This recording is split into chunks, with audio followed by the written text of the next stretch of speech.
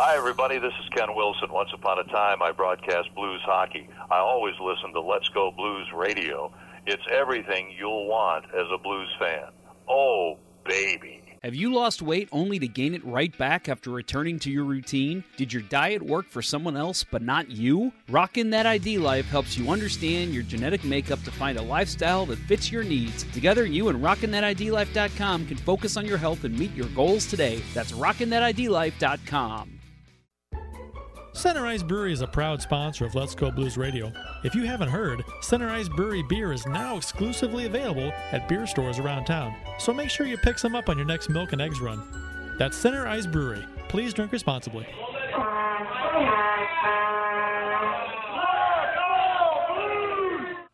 Get ready to hear some noise tonight. You're just seconds away from Let's Go Blues Radio. Let's have a Donnybrook.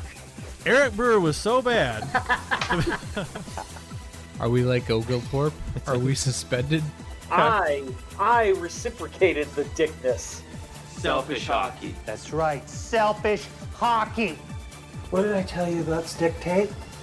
You don't need it!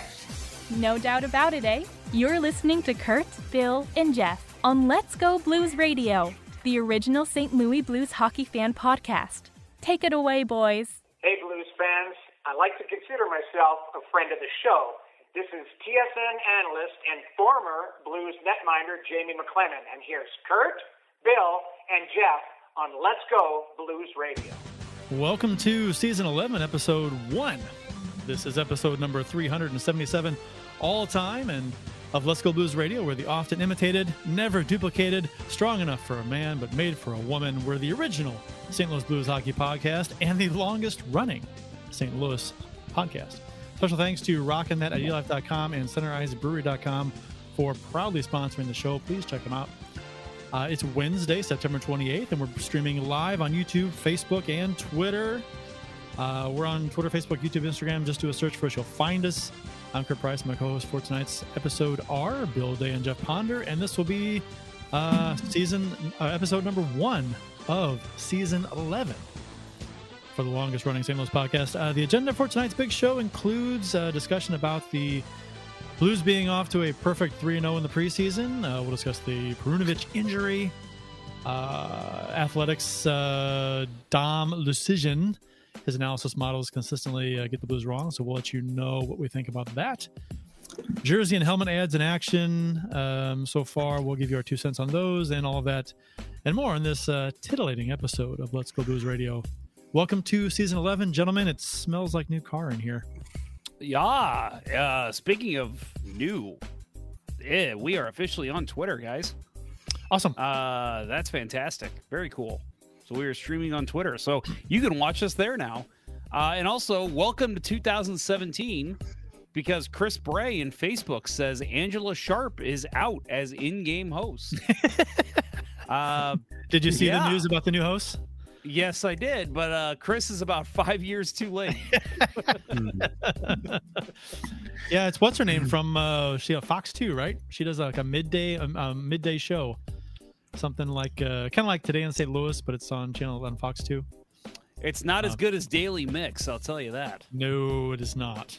No, but she seems nice. I wonder how she'll do in the Blues. I mean, it's hard to live up to Angela Sharp. Her predecessor. Not so much. Carly, I thought, did a fine job as well. I thought she grew into that role pretty well. So it seems, is she out? She's out, right? Carly? Yeah, Carly's out. I was actually referring to Carly. I didn't much care for Carly.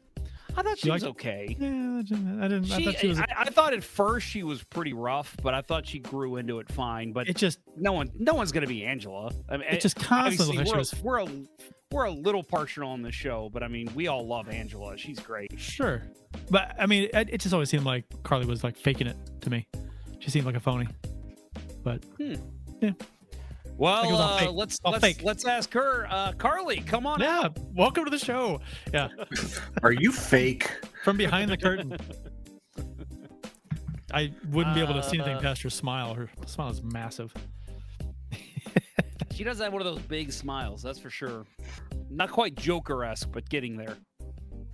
Bill, the office is coming together there, looking good. What's that mask behind you? Yeah, so that is the mask that I posed with for our group shot that Kurt put together. It's actually a replica Matthew Garand Montreal mask that is on loan from the Jeff Price collection at the moment.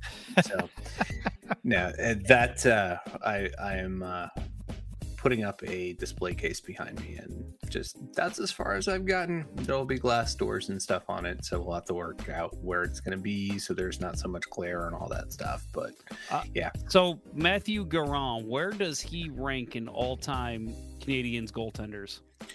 Above Doug Sotart. Oh, okay. What about Steve? What's his name? Not Steve Perry. Steve Penny. Steve Penny. Penny. I'd say he's below Penny. He's above Andre Red Light Rasico. Oh yeah. And yeah, I don't know. I think he may be on par with Brian Hayward. Brian Hayward. Oh, what about I think Matthew Garand was to Jose Theodore what Brian Hayward was to Patrick Waugh. Well, Brian Hayward is known for his mask, right? San Jose. The San Jose mask. Yeah, that's his claim to fame.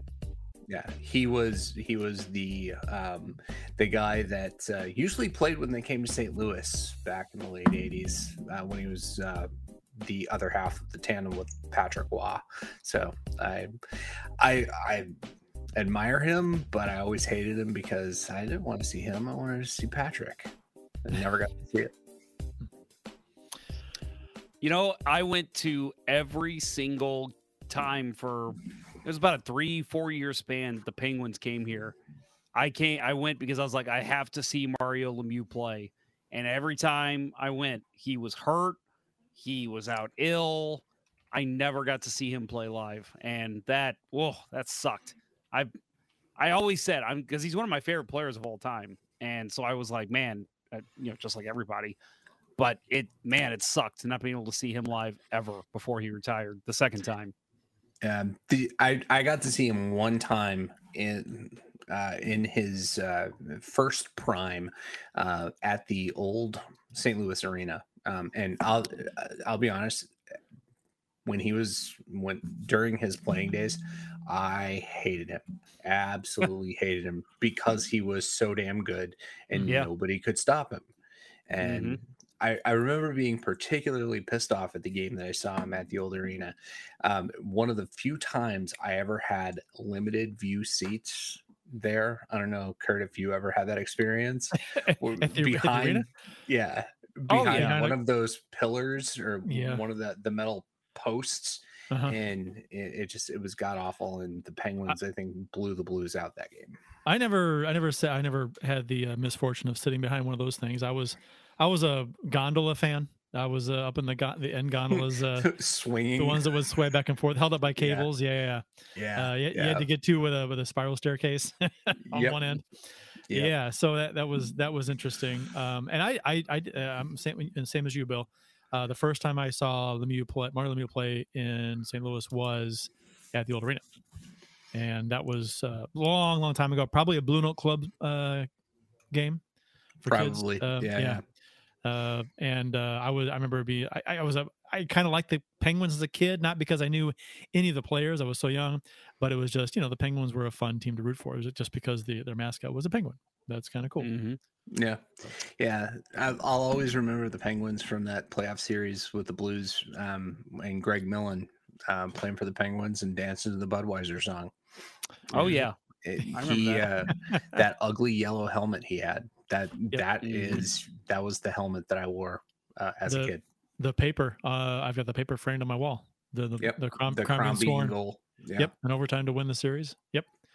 Yeah, I'm looking at Millen right now. He's kind of trying to make a weird save with that yellow. What do you call it? What kind of mask is that? Was it Jofa? Was it? No, that was it was a Cooper. It was a Cooper. Yeah, God, I forget the model number, but it was god awful. Yeah, god awful. It's actually my Twitter bio, or my Twitter background picture, is me wearing that. Were you a fan of Kelly Rudy's helmet for the Kings? Not really. I was not. never much a fan of that. Him and Urbe and Bob Sove and Hasek had the same mask, didn't he? No. Hasek had the he was more the CCM. I was as far as the helmet cage combos go, I was a big fan of Tommy Soderstrom. That I wore that Jofa style in high school. I liked early Curtis Joseph helmet cage style. Yeah. That was his when he first came up. Yep. Yeah, it was a different Cooper with the cat eye cage. The cat eye cage. That was cool. The Osgood had the same thing, I think. Yep. Yeah, that was cool. Forever. That's all he wore, right? Yeah. I think Osgood may have tried like in a preseason game to go with the other, but no, his entire career was Yeah. I like that look. I was a fan. Yep.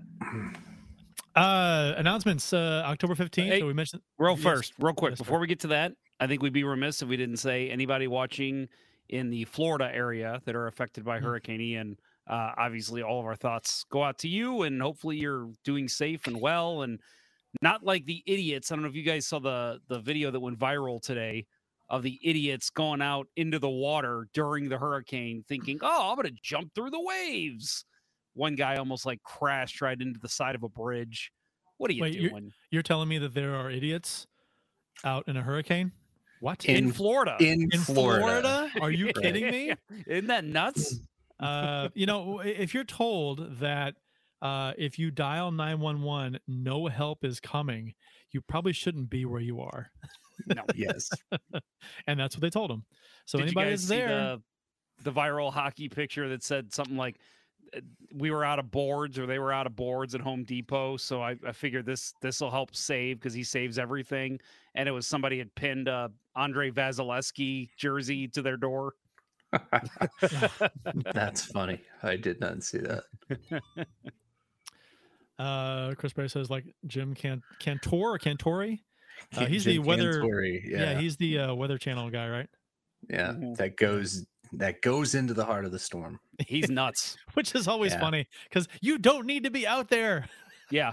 We don't need a reporter out there like, oh, let me show you how bad these winds are. We can tell, buddy. Don't get me wrong.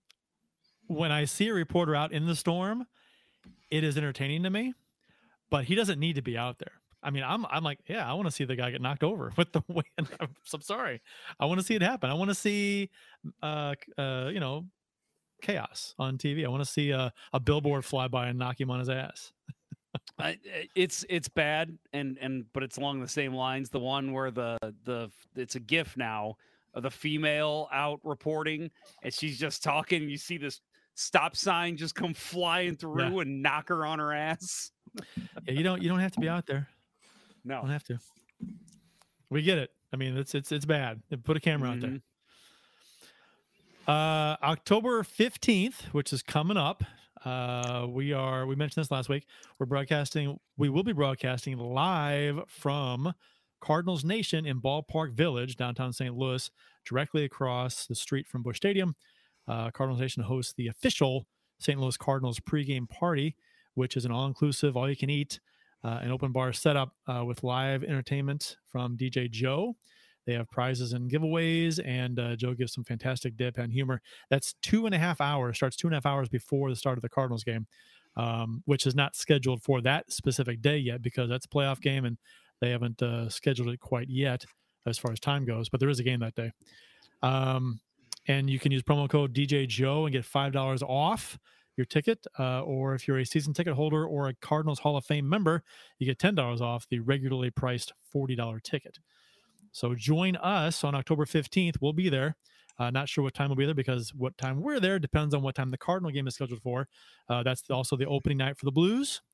So we're going to be there talking Blues hockey and mingling with some Blues fans and Cardinals fans that are there to hang out and enjoy probably a pretty big sports evening or day in St. Louis with the Cardinals playing a playoff game and the Cardinals opening their Cardinals playoff game and the Blues opening their season. So, and we'll be giving away some items. I know we've got stickers and stuff, and Jeff's lining up some stuff we're going to have. One of JR, Jeremy Rutherford, friend of the show, one of his books, I'll be giving away signed copy that I never gave away last season. I actually forgot I had it. Got it specifically to give away on the show. So, yeah, we'll be having that, and then I'm working on some other items as well. So there will be some giveaways to go out to those of you who want to come out and have a couple beers, hang out with us. You know, even if you don't drink, it's still a good time. And hey, you know what? You listen to the show. We're a free show, right? Come out, give us some support. Show Cardinals Nation that, hey, Let's Go Blues Radio. We've got a following. People like us for some reason. Come out and give us some support if you can. We would love to see you. And it's a fun day. It's a fun. If you've ever been to the Ballpark Village and been inside Cardinals Nation or those series of shops there and bars and things, it's fun. It's a good time. And Cardinals Nation is a good place to hang out. You don't have to have tickets to the Cardinal game to hang out there. Just it's across the street from Busch Stadium. So go in, have a drink, watch the game on one of their 50 TVs, and have a good time. It's a good time to hang out there. So and Chris Bray says we should have a wing or hot dog eating contest on that day.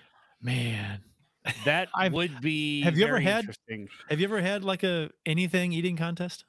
I've done eating contests, but I've never done like it's never been like how much can you eat. It's like I did the one in Philly with the huge, like, what is it, like 3 foot long Philly cheesesteak.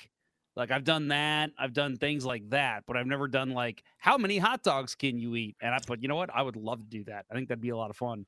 How many I could eat a lot of hot dogs, but I'm like, if it's a contest, see how many you can eat in like what, a minute or 2 minutes, 5 minutes, whatever it is. That's, I don't know. I mean, I think it's sick. I love what More of That Girl says. I'm guessing she's talking about herself. Miss Crestwood will be there. She should change her YouTube handle to Miss Crestwood. I like that. You should be Miss Crestwood. That'd be awesome. And the funny thing is, she lives in Baldwin. I'm just kidding. Terrible. I'm not. Why did I laugh? That's not funny. No, it's not. Kurt knows better. It was an uncomfortable laugh. Mm-hmm. It was like, oh, I laughed because it's not funny. A courtesy laugh. Yeah, I get those all the time. I don't mind them.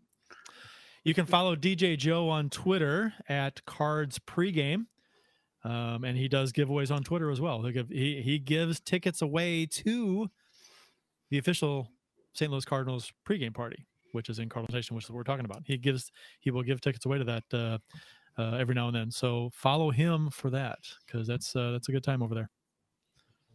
And while we're talking about Cardinals, congratulations to the Cardinals for winning the Central Division again, clinching. And congrats to Albert Pujols on number 700. That was huge. Such a fun season. I mean, even if they don't do anything in the playoffs, man, that was a fun season. And that's, I even said that going into the year, because how many people it was again, social media, it's a vocal minority, but there was a fair amount of people who were like, oh, really? You're just going to bring back Pujols? Well, I guess they don't care about making the playoffs. And to me, I was even like, I don't even care. Like, yeah, if they don't make the playoffs, I'll be upset. But for me, it was more, you have to bring back Albert for his last season. Yeah. Come on, you have to. No, if he's a free agent, you have to do it. And look at what we've gotten from it. It's been phenomenal. What they paid him, he's not making that much. No. And the fact that all the people he's brought in this year, if the Cardinals weren't making money hand over fist before, this season was a windfall for them. How many times have we seen, if you guys follow Danny Mac on Twitter, which I imagine you do, how many times have you seen him retweet people? And, granted, you're going to get people traveling for Cardinals no matter what. It's got a big following. But how many times has he retweeted people saying, we made the 9-hour trek because we want to see Albert in his last season? And it's like a picture of them in the car wearing Cardinals gear. Like, we've seen that so much this year. It's been so cool to see. So Rick Kane in the YouTube in the chat here, and I put it up before. I'll put it up again. And I don't want. If you were to do a 32-team NHL from scratch, where would you put teams? So I guess we have the existing teams, and they're all in a bucket, and we got to place them around the country in different cities. I guess that's what he's getting. You know what I would do? I would. This is going to sound crazy, and I said this a couple of years ago. I would actually do something where it's not by local as much. Like you could put teams. Yeah, because I think it spread out the travel. Like we always talk about how the East has such easier travel. Make those teams travel a little more. Give me a division with St. Louis, Detroit, and Philadelphia. You know, like why not? I think that'd be awesome.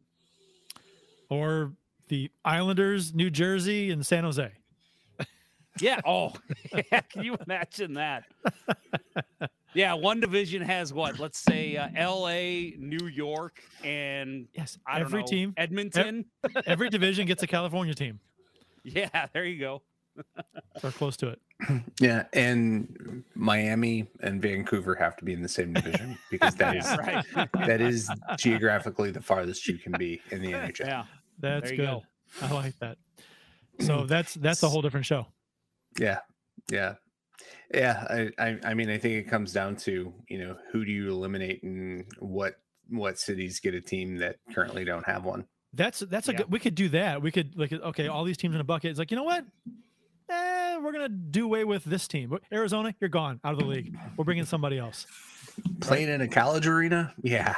Come on. That's a joke. You're jumping the shark. I think at this point, even Arizona fans are like, yeah, I'm taking that team out of Arizona. I would love to go see the Blues play in that small arena, to be right on top of the ice, but not for what they're charging for tickets. Holy Christ. Those prices are going to they have to come down dramatically as the games get closer. Like, I think, we talk about all the, you see, if you go on like StubHub or whatever, even Blues games right before puck drop, they drop pretty much dramatically. Yeah. But I think it's going to come down to like 2 days before a game. Oh, these tickets are $120. Nah, they're going to be $30. Like, I really think you're going to see that a lot as each game approaches. I hope so. It'd be fun to see what they're going for and to make a trip out there. It'd be a lot of fun. And Rick Kane says, who is actually driving the content of the show right now, taking us off topic. I would keep the Coyotes, but as an expansion team instead. So basically, you keep them, but I'm a little confused by that. So you would just re-roster them? I don't know. Yeah. Okay. I think we're gonna need a whole show on that idea. Yeah. Right. All right. So official viewers of episode, I guess we'll do this. Episode number 377. You can follow each of us on the Untapped app. My handle is CPrice12. Jeff says JPonder94, which he's pointing to right now very poorly. And Bill I was actually pointing to Bill because I was going to tell you to start with Bill. Okay. And Bill is, I thought you were pointing at your handle. Bill is Billy Blue Note 33. So yeah, we will kicking off season 11, episode 1 of season 11. We will start off with Bill for his beer of the show. What do you got, Bill? My beer of the show is the founders offering of Oktoberfest. Found it too late, but tonight at Total Wine, I found they have a barrel-aged version of this, an Imperial Oktoberfest, which I didn't know was a thing, but didn't have time to get it home and properly chilled. So I'll save that one for next week. I just realized the beer of the show is acronym BOTS, which is it is. It's interesting. Pointed out by Winning Unlimited, friend of the show. and he is sporting a Blue Moon this evening. Solid everyday beer, I think. Oh yeah, one of my favorites. Yep. All right, Jeff. So for me, first of all, Rick Kane, you are confusing the hell out of me. He also says I'd also bring back the original Winnipeg Jets. How is that any different than just having the current Winnipeg Jets? I'm so confused. So he wants to keep the Coyotes as an expansion team, but bring back the original Winnipeg Jets. Maybe he's saying the original logos and jerseys. Maybe that's what he's saying. Now, the Minnesota North Stars I can get behind. Or are you saying you want to like bring back Keith Tkachuk and Teemu Selanne to play in the league? That would be interesting. Teppo Numminen. Numminen. And then Winning Limited says, okay, hear me out. An official LGB fantasy hockey league. Before you give him credit for that, I did get a text this week from Austin Lynch asking if we'd be interested in doing an official Let's Go Blues Radio fantasy hockey league. I'm already in 2. If we did it, I would do it. It's just I don't want to run it. I've already ran leagues. I don't have the time. So if somebody else wants to set that up, I would totally join. Go ahead, Bill. If Austin sets it up, I'll do it. Yeah, Austin can run it if he wants to run it. I he's an administrator on our YouTube channel. He's a member of the show. Yeah, I ran. Bill knows I ran fantasy baseball and hockey leagues and football for years. Yep, long time. And I quit a handful of years ago because it just got to be too much. It's too hard. There's too much going on. There's too much in life for me to worry about. Because it's the same way I just handed over one of my fantasy hockey leagues. I was the commissioner of for the last 10 years, and I love it. It was fun, but it just got to be way too much. So yeah, I tired of fantasy sports because it was the same thing no matter what. Fantasy baseball, fantasy hockey, it was just always me turning down John Coretta's 2-for-1 trade specials. My friend in Chicago, yeah. Every day. Get a 2-for-1. John was really into it though. He took it serious. He won it a handful of times too. So he was all about it. my all-time favorite of our fantasy sports was the weekend that we went away to the Ozarks, and I had no prayer of catching him in the championship week. And I didn't set my roster, and we got home Sunday night. On the way home, I just checked it to see what was going on, and I actually won. Wow. My favorite, and I'll tell this very quickly, is back in, it was like 06, 07-ish, when Ilya Kovalchuk was far and away the best player in the NHL. My buddy Brian, he was stoned. He was in the chat, and he was like, "So I want to tell you guys all I'm stoned, but I got the number 1 pick, so it doesn't matter. I'm going to be fine. I'm taking Kovalchuk. I'm so excited." And, it goes 3, 2, 1. Boop, draft starts, and first pick is made. Steve Konowalchuk. He had it organized by alphabetical, and instantly you just see in the chat, no, that's not who I meant. Wow.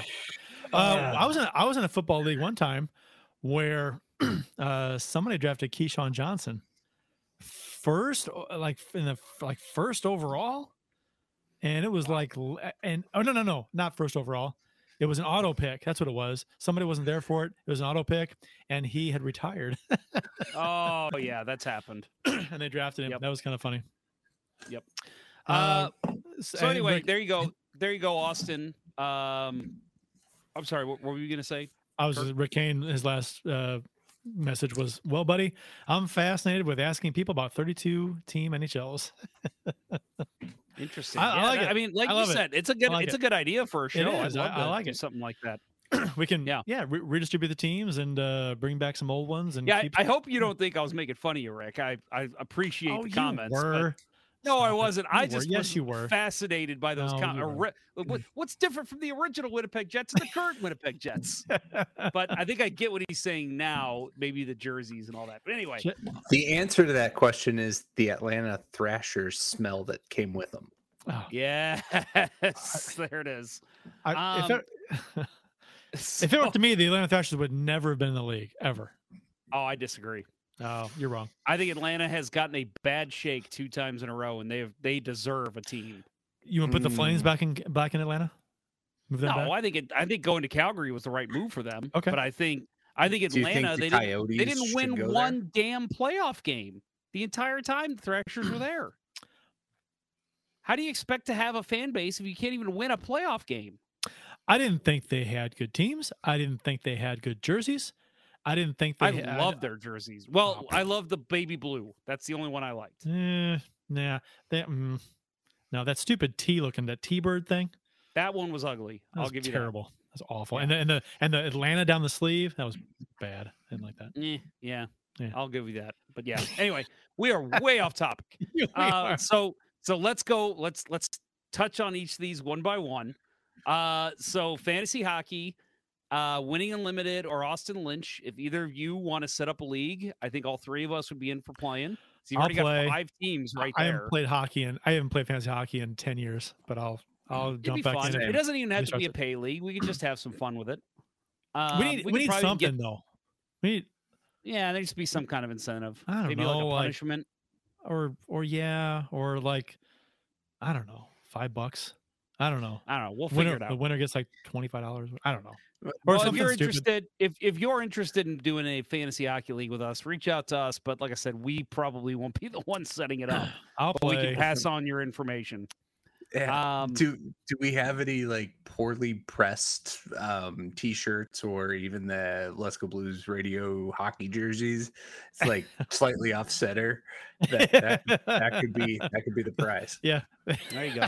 I like that. I'll see if blemished. they'll develop a shitty one for us. The blemished jerseys. You know what? That would be awesome. Just the winner gets it's literally just like a jersey you get from Pure Hockey. And it just has in like terrible lettering, Let's Go Blues Radio across the front. On purpose. Misprinted on purpose. Yep, I agree.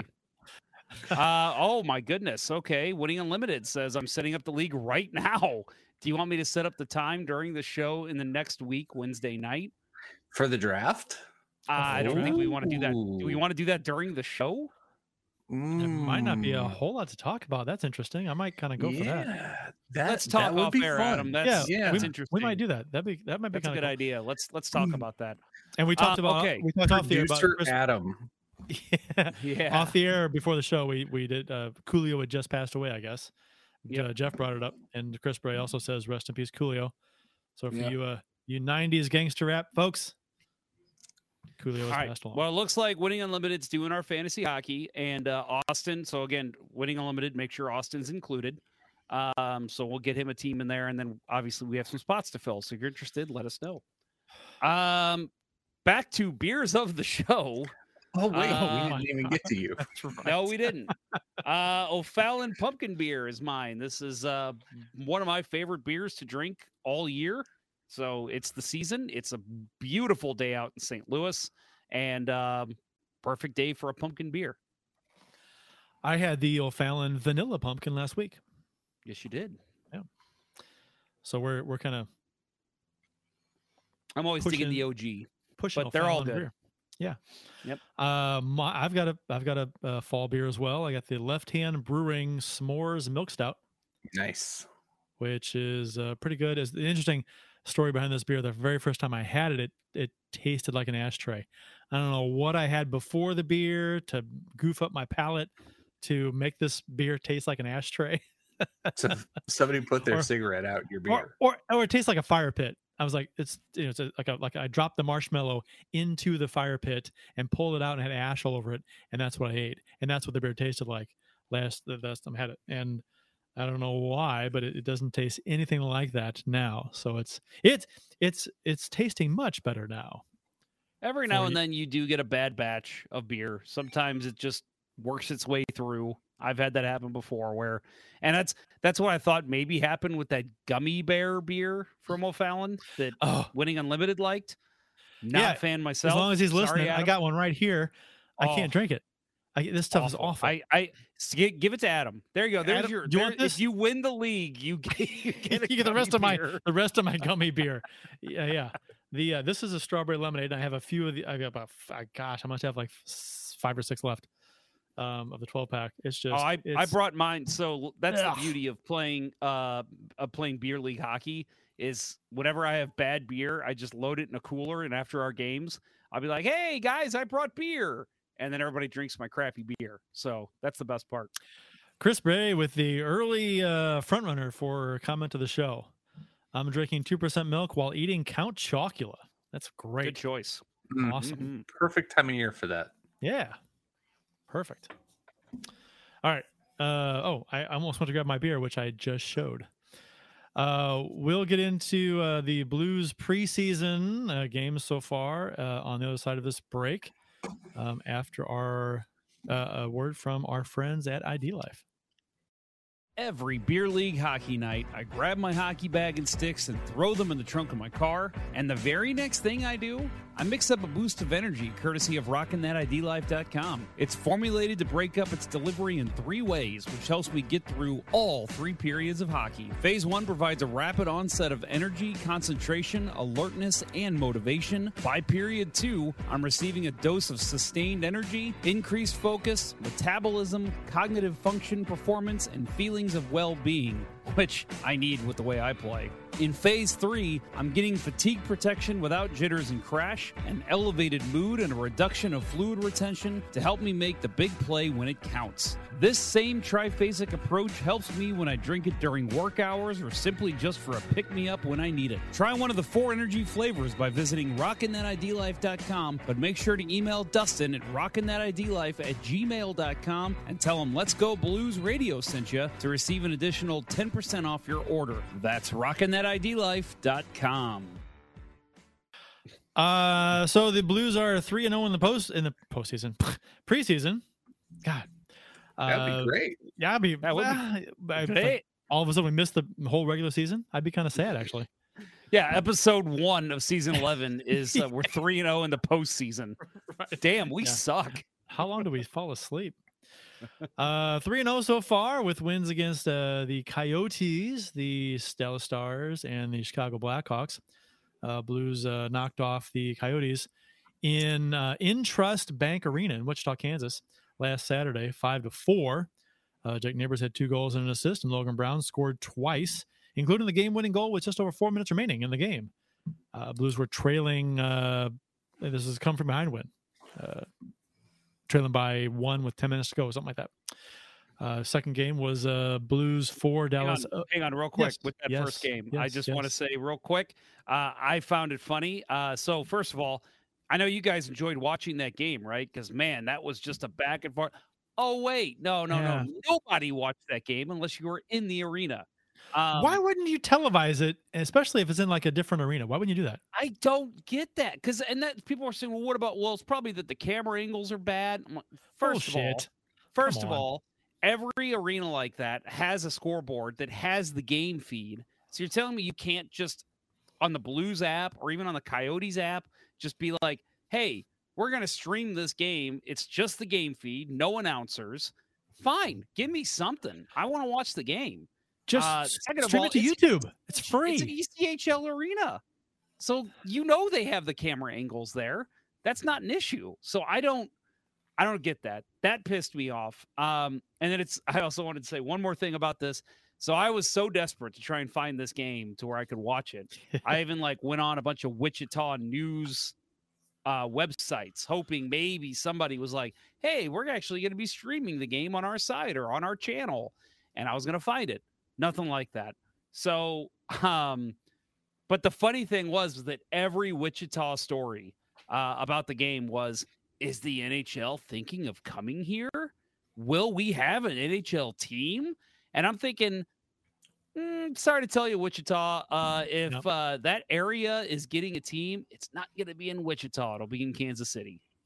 So I just found that kind of comical that was every news site in Wichita was talking about that.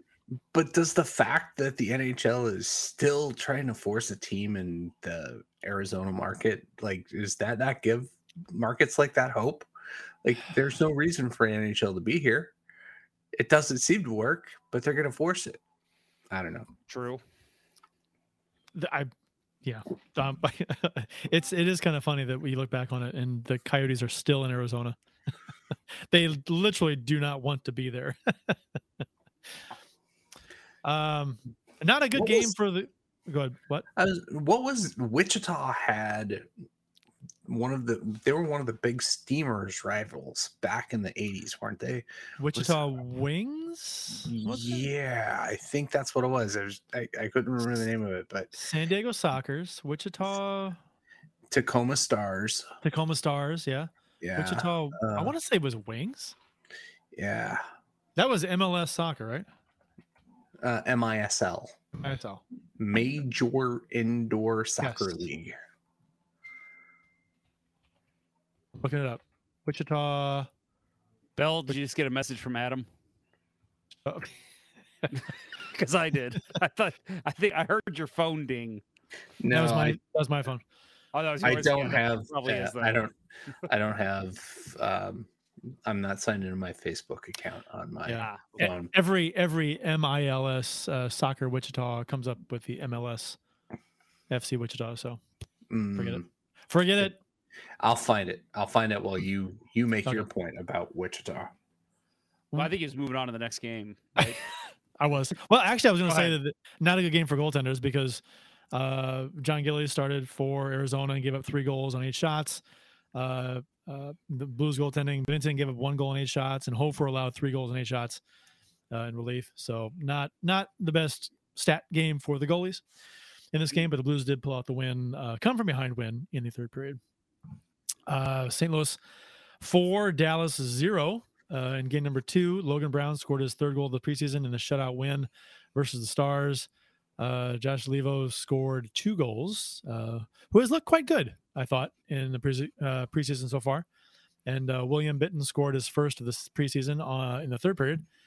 Grice and Elias were in net for the combined shutout in Dallas. And Anton Khudobin made 11 saves on 13 shots for Dallas. And Jake Ottinger came in and made 13 saves on 15 shots in relief. This was Dallas's preseason opener. And Grice played that first period, and then Ellis played the next 2. I didn't think they were tested that much. I thought Dallas looked. I thought they looked. I know it's preseason, but man, they did not impress me one bit. And And it was funny. So you're telling me that preseason performance does not translate into how they're going to play in the regular season, Jeff? No, that's exactly what I'm saying. Because don't start saying that if you don't mean that. Yeah, well, okay. No, I'll say with this game, the thing that and I know I think I put it on Twitter. The thing that surprised me, what I totally forgot about, was that Dallas had hired Peter DeBoer as their head coach. And so when I saw him on the bench, I literally did the face palm, and I'm just like, oh, Dallas, what are you doing? And I think this is going to be a rough year for them. They could surprise, and they might, and I think they'll be a playoff team, at least in the hunt.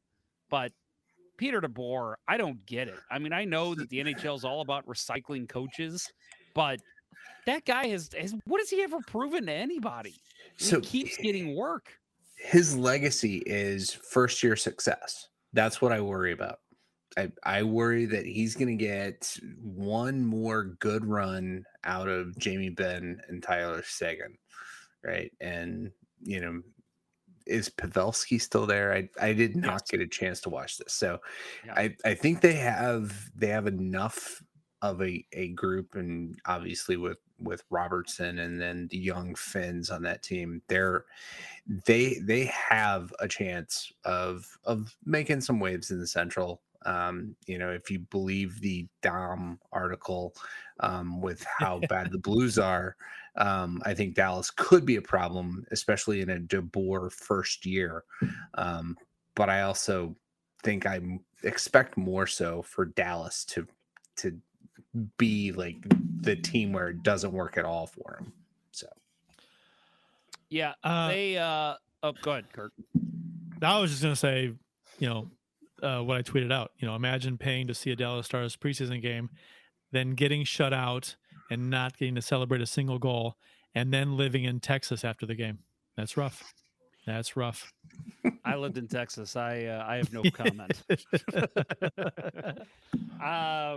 No, I in this game, talking about the Blues, first of all, goalies, I didn't think there was a little push at the end of the third period that I thought Ellis looked pretty good in. Other than that, not really tested too much. Will Bitton is somebody who we talked about in the summer with our friend Vanessa Graff, who watches all the Springfield games and says, he could be a surprise guy to make the Blues as a fourth liner. And again, it's preseason. We don't know, but a guy who's battling for a spot and might be here and be one of the last cuts. What you want to see in preseason from some of these guys is their battle and their willingness and to step in and play good hockey. And that way, okay, this guy's going to be one of the first call-ups this year. I think that's a big thing with some of these guys. Josh Levo, if he doesn't make the team, clearly could be a number one call-up for the Blues. Same thing with Will Benton. I think he's proven in last year's playoffs and now in preseason, he's a guy that could step in and have a Nathan Walker type showing if you need to call him up mid-season. And I think that's part of what the Blues coaching staff is looking for. Like, okay, who has the push, the drive to really step in when we need him to and play big minutes if there's injuries on this team? And right now, you mentioned Levo. Will Benton's right there with him. Adam Gold posted I do believe he was publicly posted the fantasy hockey link in the Facebook chat, right? How many people are going to join this? I don't know. We'll see. I'm joining right now. Yeah, I will too. But again, let's make sure we leave room for Austin because it was originally his idea that I never brought up with anyone else. Right? Is it? I didn't. Is it password protected? Does he share the password? Is this anybody can join this, or how are we doing this? I'm not sure. We'll figure it out. Let's not worry about it during the show. All right. Wow. I want to worry about it. So do I, but we shouldn't. Last night, the Blues beat the Chicago Blackhawks 4-1 in Chicago. It's always fun to stick it to Chicago. Preseason, regular season, playoff, street hockey, all-star game, skills competition, bubble hockey, NHL 23, cornhole, baseball. Doesn't matter. Don't forget Underwater Joe wrestling. Underwater Jello wrestling, underwater basket weaving, all the underwaters. But I mean, this game was close for most of this game. Chicago was dominating, actually, shots on goal for most of the game, first two periods anyway. But O'Reilly did score first late in the first period on the power play on a nice deflection on a shot from Braden Shen. Cole Gutman tied the game for Chicago very late in the second. But the Blues owned the third period with 3 goals, so 8:57 into the third. On the power play, Fox scored on a partial screen from the high slot, low glove side, just inside the post. A few minutes later, Luce Griffin got his, it's a good name, Luce Griffin, got his first of the preseason from O'Reilly and Kyrou. And then Nikita Alexandrov got his first of the preseason as well from Kostin and Kessel with about 3 minutes left in the game. I thought Bennington played really well in this game. Goes without saying. I mean, he stopped 20-21. Played the first 2 periods. That save he made on Taves? Yeah. Oh, that guy's still in the league? Made some nice saves. Yeah. Is he trying out for the team? Yeah. And I thought it was interesting getting the Chicago feed, and like they are so setting up for the trade deadline move of Patrick Kane. This is his swan song, and it's going to be the same thing for Taves, but all the focus is going to be on Kane. The only way Taves is going anywhere is if they move a prospect with him. I don't think Taves goes anywhere. No. Does he want to? He's awful. I think he'd be happy to, honestly. You don't think someone would take him at the deadline for veteran leadership and go into the playoffs? No. I do. No. In a second. That dude's nothing. He doesn't belong on a playoff team. He put him on third or fourth line? Oh, yeah. No. Yep. No. I will take any Blues player on this roster over Jonathan Taves. I'm not saying I want him. I'm saying somebody will. I would take any player on any playoff roster over Jonathan Taves. That's what I'm saying. So you're saying he's one of the worst players in the league? I think he is a bad player on a bad Blackhawks team. So, yeah, that's what I'm saying. I'm not saying he's one of the worst in the league. Maybe he is, but he is not the player he was. He has fallen hard. And part of that has to do with some medical issues, so I feel for him. I'm not trying to just dog the guy, but I just don't see anybody needing a Jonathan Taves at this point in his career. Now, I see him as depending, obviously his contract's awful, but if you can pick him up at the trade deadline, like a change of scenery, I think he's the kind of guy that can dig deep enough to make a strong playoff push. Like if you're a team trying to get in, don't make the trade for him. But if you're a veteran team looking to add that depth, like totally go for it. I don't do it. Sorry, completely disagree. I see your point, but I would strongly disagree. No, I wouldn't want him either. But I think some teams take on all kinds of stupid contracts. I think somebody would take him. Yeah, no, for veteran leadership alone. I think right, and let me be clear. I'm not advocating that the St. Louis Blues go out and get him. I'm thinking Washington Capitals, Boston Bruins, some team that needs an injection. That's such a Boston Bruins move. How do you take on that cap hit though? They wouldn't be able to take on that cap hit. The cap hit wouldn't be much of anything at the deadline. It's prorated, so it wouldn't be a whole lot. But doesn't he have 1 year left after this year? Does he? I thought him and Kane, thought both of them are expiring this year. Him and Kane were the same. I thought that's what all that talk was. All that nonsense talk. So while Jeff looks it up, Vadim Zherenko played. It was a net for the Blues in the third period and stopped all 10 shots he faced. He also played well, but there were two stories to this game. One was the Blues power play, going 3 for 3, not needing much time on, I don't think any of them, scoring right away. Impressive looking power play. Looked every bit as good as it did last season, during the season when they finished, the second best power play in the league. Now they're 4 for 10 on the power play in 3 games in the preseason. Granted, 3 of those were against Chicago. And they were 1 for 7 prior to this game, but still. The others, who has a worse season, Chicago or Arizona?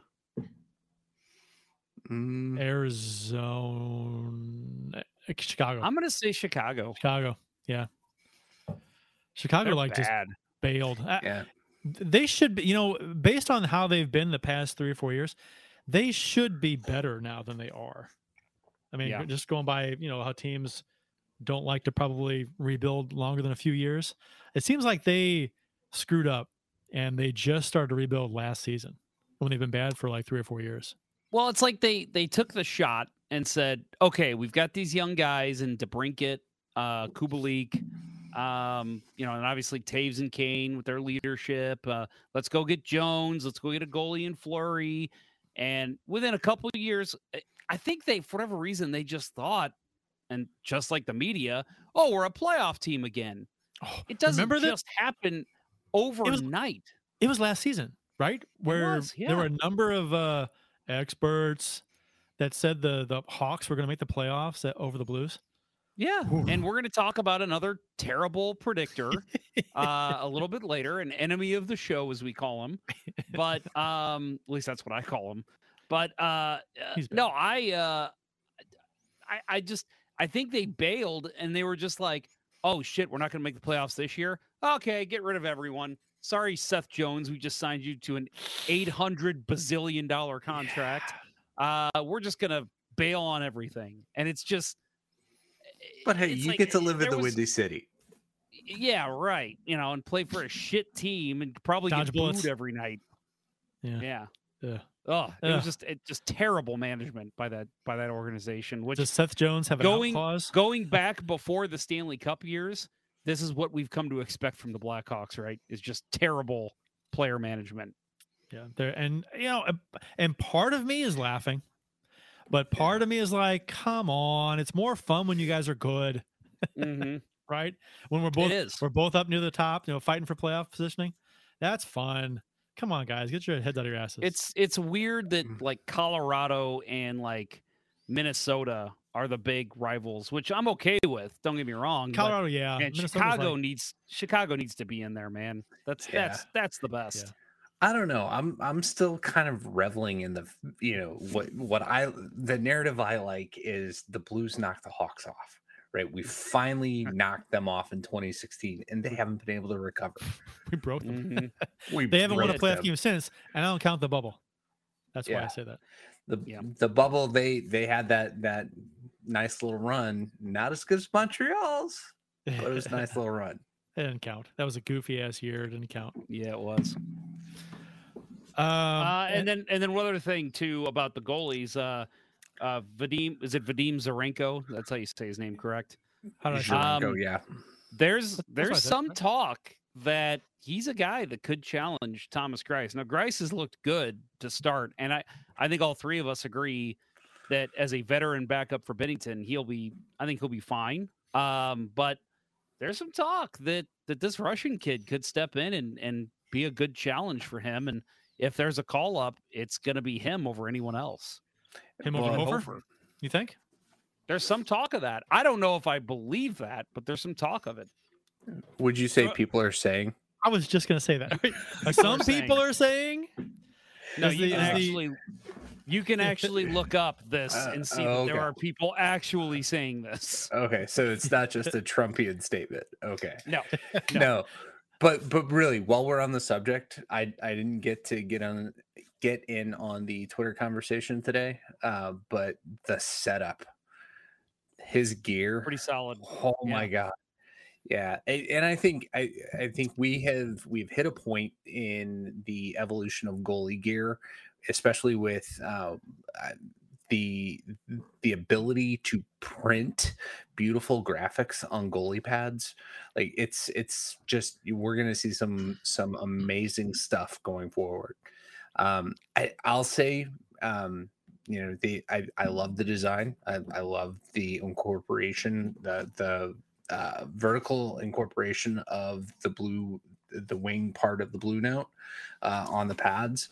And yeah, I agree with you, Kurt, that if he would have a fully done a helmet to complete the look, it would be great. But I don't know. I still kind of like Charlie Lindgren's setup from last year. It was very undersold, very underrated, but it wasn't like the thing that stood out. It was just highlighting, but the musical notes, the bars, incorporated into his blocker or into all of his equipment, and I thought it was beautiful, and was sad that those weren't available at the Blues garage sale this year. I would have broken laws to buy those. Apparently Austin Lynch is hell yeah, he's apparently in for the fantasy league. So good. Okay. Well, I'm glad we saved him a spot. Even though I don't like him. The other story from last night's game, and probably the biggest story, since other shit doesn't matter, was the injury to Perunovic. Late in the first period, as he went back into the corner of his own zone, put his arm up against the glass to brace for a check, came out of the corner injured, and went right to the bench and did not return. The game camera didn't clearly show exactly what happened to his arm as they cut to the camera behind the goal, and which was a bad decision because you couldn't see shit. So as it was his left shoulder, arm and wrist, which is the same side he had shoulder and wrist surgery on prior and returned in the playoffs against Minnesota last season. So there's some concern there as far as a re-injury goes. As of earlier this evening, there was no update on Perunovic. It's funny because you see people tweeting on Twitter. Well, where else would you tweet? Facebook. Right. Asking Rutherford just like an hour ago, any update on Perunovic? Like he's withholding information, right? Yeah, and not telling people. Or like Armstrong just texted like Rutherford and is like, "Hey, by the way, it's 8 p.m. and I have an update." Like, no, that's not how it works. So, but last night after the game, Berube was quoted as saying of Perunovic, he's had a tough go with injuries. You feel bad for a kid like that. He worked hard all summer and was ready to come in and prove himself. It's an unfortunate thing. We'll see how the injury is on Wednesday. He didn't look good coming off. So, no. Yeah. My impression was that it was either because he dropped the stick right away, and it seemed like he was skating off slumped over. My impression was shoulder or broken wrist, and either one of those is, is just repeat injury. He's done. It makes you worry because I remember, and the player I think of, which obviously he turned it around, is David Perron. There was a period there where it seemed like Perron was getting hurt. We had the bad concussion, obviously. What was it, 98 games he was out? But there was a couple other little things that seemed to keep happening. TJ Oshie, too, early in their career, kept getting hurt.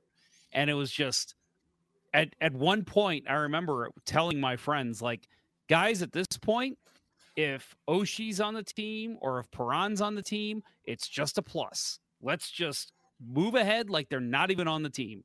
And maybe that's the way we need to look at Perunovic right now, because it does seem like this is just going to be an injury thing that's going to keep occurring. You do worry that obviously it's a re-injury, which if that happens, there are going to be a lot of reasons for that, not just the play itself, because it was a nothing play.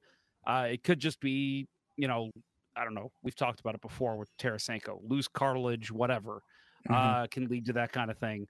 But at the same time, it's a little concerning because it wasn't a big light up hit. It wasn't even really a hit. It was just a nudge into the boards. It's something that defensemen get, 9-10 times a game. So that is where it's concerning for me, because is this something where it's like, okay, he doesn't know how to take contact, or two, basically, as everybody would say, is he made of glass? Is it just that he's going to keep getting hurt? So you have to hope that maybe there's a re-injury here, and it's just, hey, we need to, as weird as that sounds, they just go in and clean up whatever needs to be cleaned up. He's fine in a couple weeks, couple months.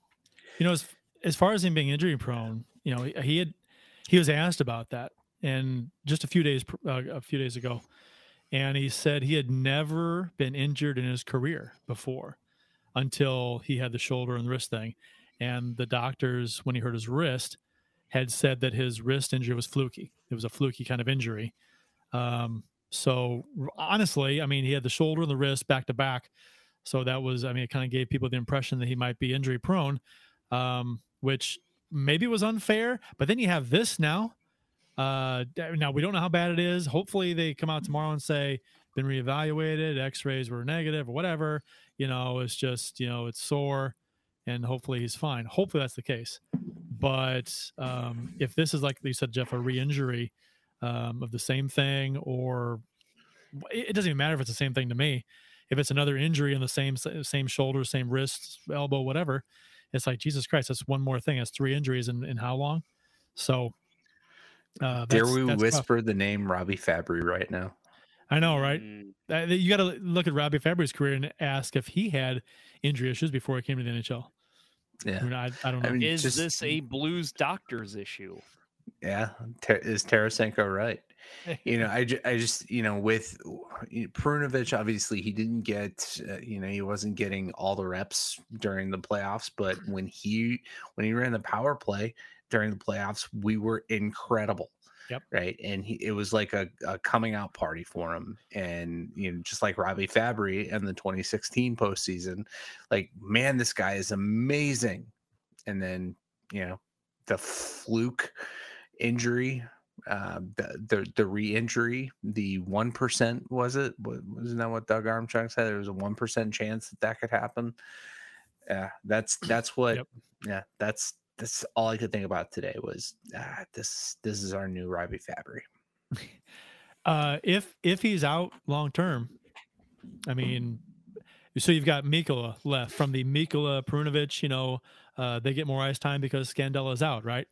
Now if Perunovic is out too, so you're down Scandella and Perunovic. You've got Mikkola now, who's going to be logging. He's the guy, right? Third pairing, so he'll get a lot of ice time, which is good for him. And I'm actually not worried about that. I like him, but does Armstrong make a move? Maybe a depth move in case we do have an injury to replace that, or does he put a package together for Chychrun, or something of that nature, which people are speculating now on Twitter and social media. It's like, oh, Perunovic is down. Go get Chikrin now. Which is funny because it's that easy. It's that easy, Yeah. and it's like, yeah, just put together a package of a Hurt Scandella, and Hofer, and a 3rd round pick. That'll get it done. And D'Agostini. And D'Agostini, sure. Yeah. Wait, can I try to do a callback to one of our all-time greatest hits here? Why not Griffin Loose? Why not Griffin Loose? I feel like his name should be no, it's Loose. It's Loose Griffin. It's Loose Griffin. Yeah. Yeah, Loose Griffin. I think of like no, is it? Yeah. Is it? Yeah. No, I thought. No, his last name is Loose. What? I gotta look it up. Griffin Loose, elite prospects. Griffin Loose. You're right. It is Griffin Loose. Holy, what did I say? I said Loose Griffin, didn't I? I did. Yeah. It should be Loose Griffin. That's my fault. Because it sounds like a griffin got loose. Right. From Vianney. And that's going to be a problem. I don't know. Do you guys want, let's say worst case scenario, Perunovic is out, 8 weeks or 10 weeks, whatever it is. So would you want Armstrong to make a move to acquire someone, or would you rather roll with Perunovic with Mikola filling that left-handed D void, and that was a depth strength in the Blues. I don't call it a strength, but they had a lot of left-handed D to choose from, but now they don't. If Perunovic is gone, do they roll with Mikola, and then just if there's an issue or Mikola struggles, they bring some folks up from Springfield, or what? What would you want to do? Go ahead, Bill. What do I want them to do? I mean, if I think if they're going to take a serious look at bringing in Jacob Chikrin, it's going to be a much bigger move that's going to reconfigure a lot more than just the left side of our D. I mean, we're talking forwards are moving as well, and I don't know that you want to do that kind of tinkering. Depending on what they see, right? Who knows what they're feeling with the rest of the roster, in terms of the forwards. You've got some of these guys that they brought in on tryouts or, two-way contracts that are looking pretty good. So maybe if you have have an opportunity to unload a Barbashev or somebody in this package deal, you could do that.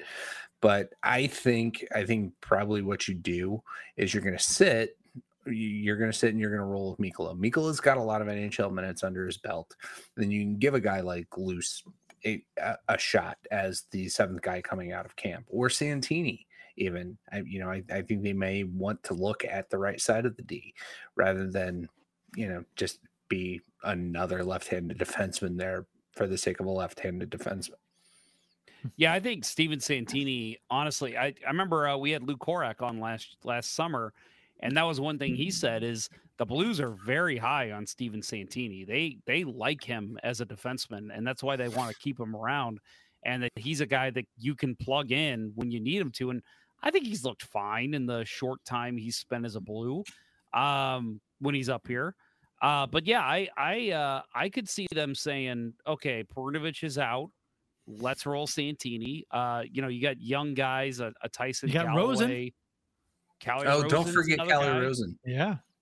He's been a great dark horse. I liked Rosen from what in the playoffs. I thought he was okay. Yeah, solid back there. So yeah, I could see that. I think the Blues. I don't think they. If I'm Doug Armstrong, I am trying to make pitches for Jacob Chikrin just to see if there's a chance of getting him. I mentioned before I would take Chikrin over Parayko at this point in their careers. So you move that's a whole Parayko for if I could, but the problem is you can't. You're not going to move him. He's got a no trade, right? Yeah, it is. I'm pretty sure it is. Yeah, but I would. Yeah, I would take a Chikrin over Parayko. But I'm just saying that's a whole other argument. That's a whole other thing. I think you still try to get him no matter what, even if Perunovic is healthy. But I don't think they go out and make a move just because of this. I think they roll with what they have. And if they get into trouble early in the season, maybe they look to making a deal to kind of replace Perunovic's spot. But again, I think at this point the Blues are looking at it like, let's just assume Perunovich isn't on this team, and when he joins, it's a bonus. It's like making a trade. Can't really trade Parayko until July 1st, 2028, if he doesn't want to be moved, because that's when he can submit a 15-team no-trade list, and a modified no-trade clause kicks in. So there you go. Jesus, you'll be like 60 at that point, right? Yeah. I'll be forgetting his name and everything. Yeah, well, you already do that. Yeah, right. You'll be calling him Parayko Colton. Parayko Colton, yeah. Yeah. Colton Parenko. Parenko. Yeah. Yeah, that's typically the radio, the sports talk radio calling person. Parenko. Yeah. Parayko. You guys were mentioning Perjenko. Mikkola. I was listening to the call. I didn't watch the game last night, but I was driving somewhere and I was listening to the call on 101.1 with Kerber and Joey, and they were marveling at Mikkola. And I've said before on the show that I think he's going to be one of those guys who has a fine NHL career. He's not going to be one of those guys that is going to be prolific. He's going to be highly touted by all the teams. We fear playing Nico Mikkola. I do think he's going to have a fine NHL career, though, and I think we are seeing the start of that. I've always liked Mikkola. He's another Yanni Hakanpää. I've always liked him. I mean, have. Generally speaking, I've always liked. I mean, yeah, he has up and down, but I've always liked his play. I like what he brings. He's a big guy. He's not afraid to rough it up. He's a big body in front, and he plays well. He's fast. I like him. I don't. I mean, I think some people are kind of like, oh no, we're in trouble because we have to go with Mikkola. I like Mikkola. I think I'd rather go with Mikkola than a few other guys that I'd rather go with Mikkola and Scandella any day of the week. Yeah, I would. But too. they probably weren't going to do that. And let's face it, too. Mikkola is still a young NHL defenseman. He's still ripe. Like we haven't seen a veteran Nico yet. We'll see. Maybe we start seeing that blossom a little bit this season. But we were still seeing some of those rookie mistakes last year. I think you're going to start seeing those nipped in the bud a little bit this season. So takeaways from the preseason so far after 3 games. I know there's 5 games left to go, so they have a ways to go for to get a better look at a lot of players. But so far, power play looks pretty good. Logan Brown has impressed. He's looked great. It's preseason, but the dude has looked like he belongs playing in a top 6 role against some. I mean, the Blues have played some good NHLers. These aren't just guys that aren't going to be playing in the NHL that they've played all year so far. They've played some good talent, and Logan Brown has back-checked well. Obviously, he's putting up the points. He's looked good on the offensive zone. He's leading the rush, and he looks like he's in position. So, again, we saw that, I think, when he first came up last season. He's really impressed, and then he kind of fell into the mix a little bit. So let's hope that doesn't happen again. But to start this preseason, he's looked really good. And that's my knock on him, is that he'll look good for a few games and then fall off for 15, and it's just like, I think he needs to. Now, granted, I've said before, every NHL player is somewhat inconsistent. If you're a consistent hockey player, then you've got a long, good career ahead of you. So a lot of players are just are naturally inconsistent. They'll have a good few games, they'll have a bad few games, or an off few games, or not as productive. So they just go through ups and downs. And I think that's been his issue, but a little more pronounced as far as like disappearing for a while, because he looked great when he first came up, like you said, Jeff, but then he like was invisible completely for a handful of games. You're like, where'd he go? So that can't happen. You can't have him doing that, especially in a top 6. I think him cracking a top 6 that's best case scenario. I think he's like, that's not happening on this team. But I'm saying in preseason, he looks like he belongs in a top 6. He's a third line guy at best, I think. But I thought O'Reilly's being O'Reilly. Bennington looks pretty good. Neighbors might make the third line. Talking about, so depending on where Brown slots in, if he makes the team, if Neighbors slots in, they could be that they're going to affect each other. Maybe Neighbors plays in top 6. I think it's Neighbors' spots to lose. I think the minute David Perron walked, the first thought in Doug Armstrong's and Craig Berube's head was, okay, Jake, it's your time to shine. So I was thinking about this earlier. Like, I agree with that. I think Neighbors is the guy, but I found it interesting that Tyler Pitlick came to camp and he's wearing number 9. I think that's going to be Neighbors' number once he finally makes this roster for good. I think we're going to see Neighbors wearing the number 9. I don't know. I only caught last night's game so far, and Pitlick was noticeable, but I didn't think he was effective. So, I would like there to be some kind of intrigue there, like, it coming down between Neighbors and Pitlick, and Neighbors wants that number more and beats him out. But Rick Kane is still talking about the 32 teams in the YouTube chat, which I think is funny. Yeah, he's all about it. Our buddy Ken Morris joined, and he threw out there that thought first: Milwaukee, Houston, and Portland. He did. You're right. Yeah, he did. Which is right there. There it is. Milwaukee, Houston, Portland should have franchises. Look at that classic car in Ken's picture. What is that there, Ken? That's a Butte. That's a 50. It's a Chevy. It's a 55, 54. It's actually that car is like, my mom calls that her car. If she had, that's her dream car. Your mom's a liar. My mom lies about the kind of car she likes. I can't even justify why I said that. I think you had it pop in your head. You said it before you thought it through. Yeah, I did. Okay, so we'll talk jerseys, jersey ads, and helmet ads, plus the Athletic Dom's model once again hates on the Blues. So what else is new? We'll get into that mess after we hear from our friends at Center Ice Brewery. Do you like hockey? No, of course you do. Do you like beer? Of course you do. Are you 21? Let's hope so. If you answered yes to all of those questions, run on down to your local beer distributor and pick up a 2-4 of Old Arena Lager, the Beauty IPA, or any other delicious hockey-themed beer from Center Ice Brewery. That's right, Center Ice Brewery beer is available at various beer stores around town, so check around for the one closest to you. That's Center Ice Brewery. Let's go Blues.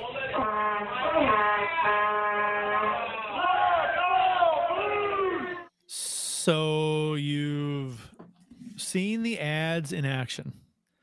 Stiefel is the sponsor on the jerseys, and Car Shield is the sponsor on the helmets. Your thoughts on this?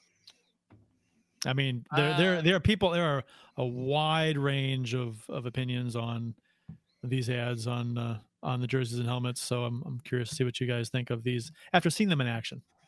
First of all, Ken Morris in that picture is his 1960 Corvette I've owned since 1983. Ken, Corvette. drive that down here because I'd love to see that. That's beautiful. 69 Corvette is my dream car. Yeah, it is. Anyway, yeah, it is. Anyway, yeah, I actually think the Car Shield logo on the helmet I think it's pretty slick. I like it. I actually think it fits the jersey. It's a similar color, if not the same blue shade. I'm all for it.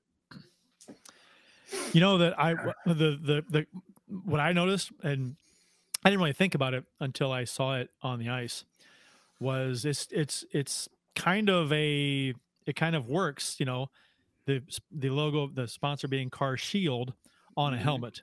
It's a shield for your head.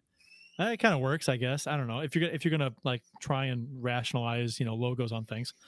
I think it could be much worse. I think it's 1,000 times better than the green Enterprise enterprise block from last season that stood out. This blends in with the jersey. I think the Stiefel on the jersey is, I mean, obviously, I think I'd rather them not have these at all. I'd rather them have on the helmet the blue note and on the jersey nothing. That's my ideal situation. But with that said, since ads or logos and sponsors are on helmets and the jerseys, I think this is probably about as good as we could hope for as far as looks and not looking stupid goes. Stiefel is clean. It's not a different color. It blends in nicely. These are the kinds of things that are going to not be thought about in halfway through the season. They're going to just like blend in with the entire thing, I think. So what's really beautiful that Stiefel is that they're actually going to be the sponsors of my team's new jerseys too. So I'm like, we're gonna have the same thing, and I'm like, that's actually kind of cool. We're gonna match the blues. That's gonna be pretty sweet. Very nice. Yep. Interesting. Yeah. No, I hate the idea of car warranty companies in general. So I really don't like the TV advertising that the campy ass commercials with Maroon and O'Reilly and Pang for Car Shield. I mean, local company, great, but I don't know. I didn't notice them at all on the ice, so it didn't really matter to me.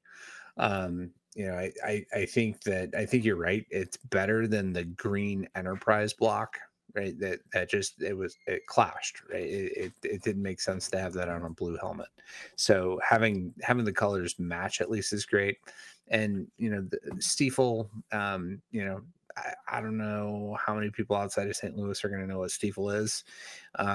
But it blends in pretty well, right? And it's not detracting from the jersey whatsoever.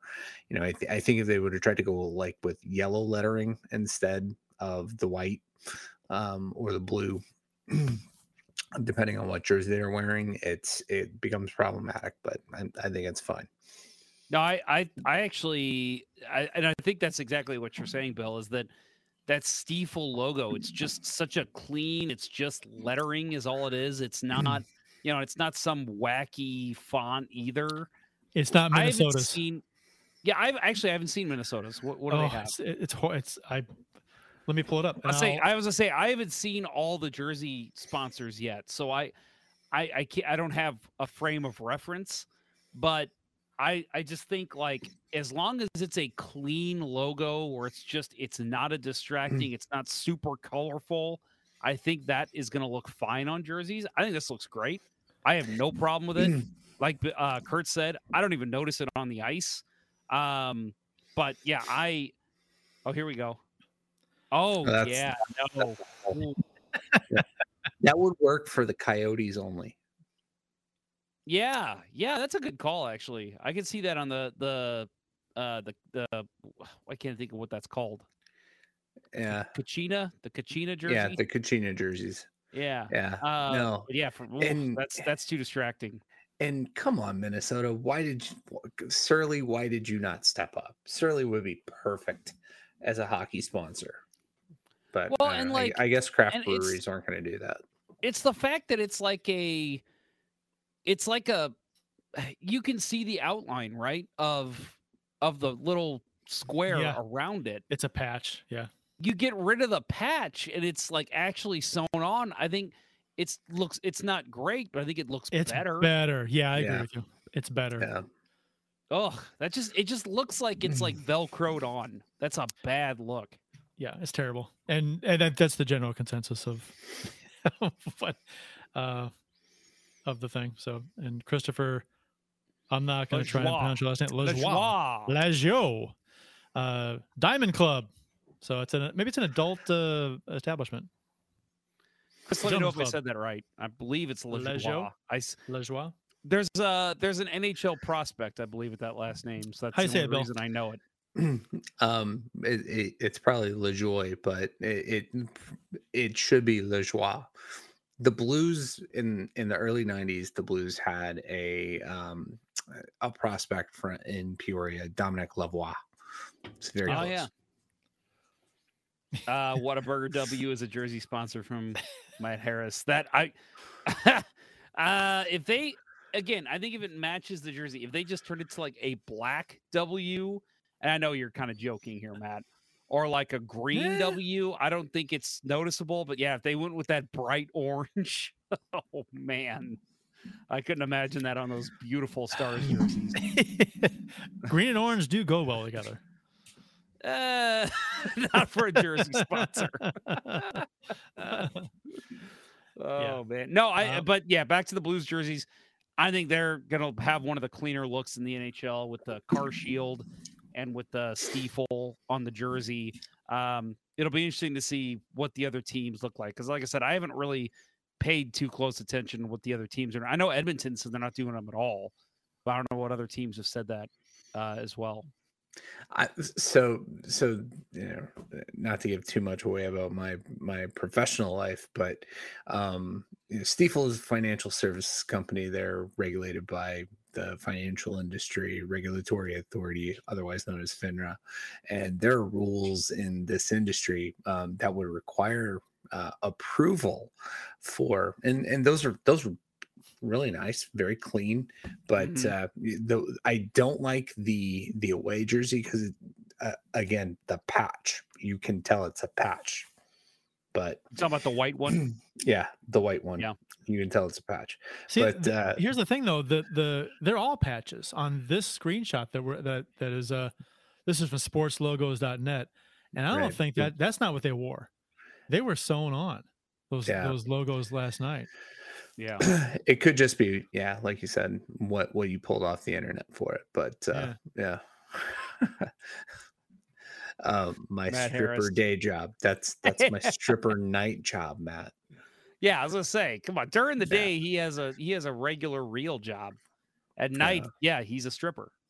But I was just kind of wondering aloud with the industry rules if they actually had to submit a jersey to FINRA to get to say that is an improved advertising piece because it's highly regulated in the industry. You're right. They probably do have to. Now that I think about that. Which what happens if you actually do you send one? Do you actually send one to the regulator just to be like, see, you can see each version, and then a couple of years from now, some random kid will be walking down the streets of New York City or wherever, Kansas City, wherever they get sent to for. And why do you have a Stiefel Blues jersey? Yeah, right. Anyway, you can cut that part out. So Matt Harris says, I thought I saw you there during the day. Weird, talking about strip club for Bill. Weekend days, he's there, right? You you join in with the B squad every now and then. C team. C team 6. 6 is good. I like 6. So there's, and of course with jersey ads on jerseys and the helmets now. Well, jerseys specifically, there's a lot of people who are upset and have said that they're not going to ever buy a jersey ever again because they think that these ads are going to be on the jerseys that they buy. And if you buy them online, this is coming from Puck Daddy on ESPN, right? But you buy them online, there's no ads from NHL.com. No ads on the jerseys.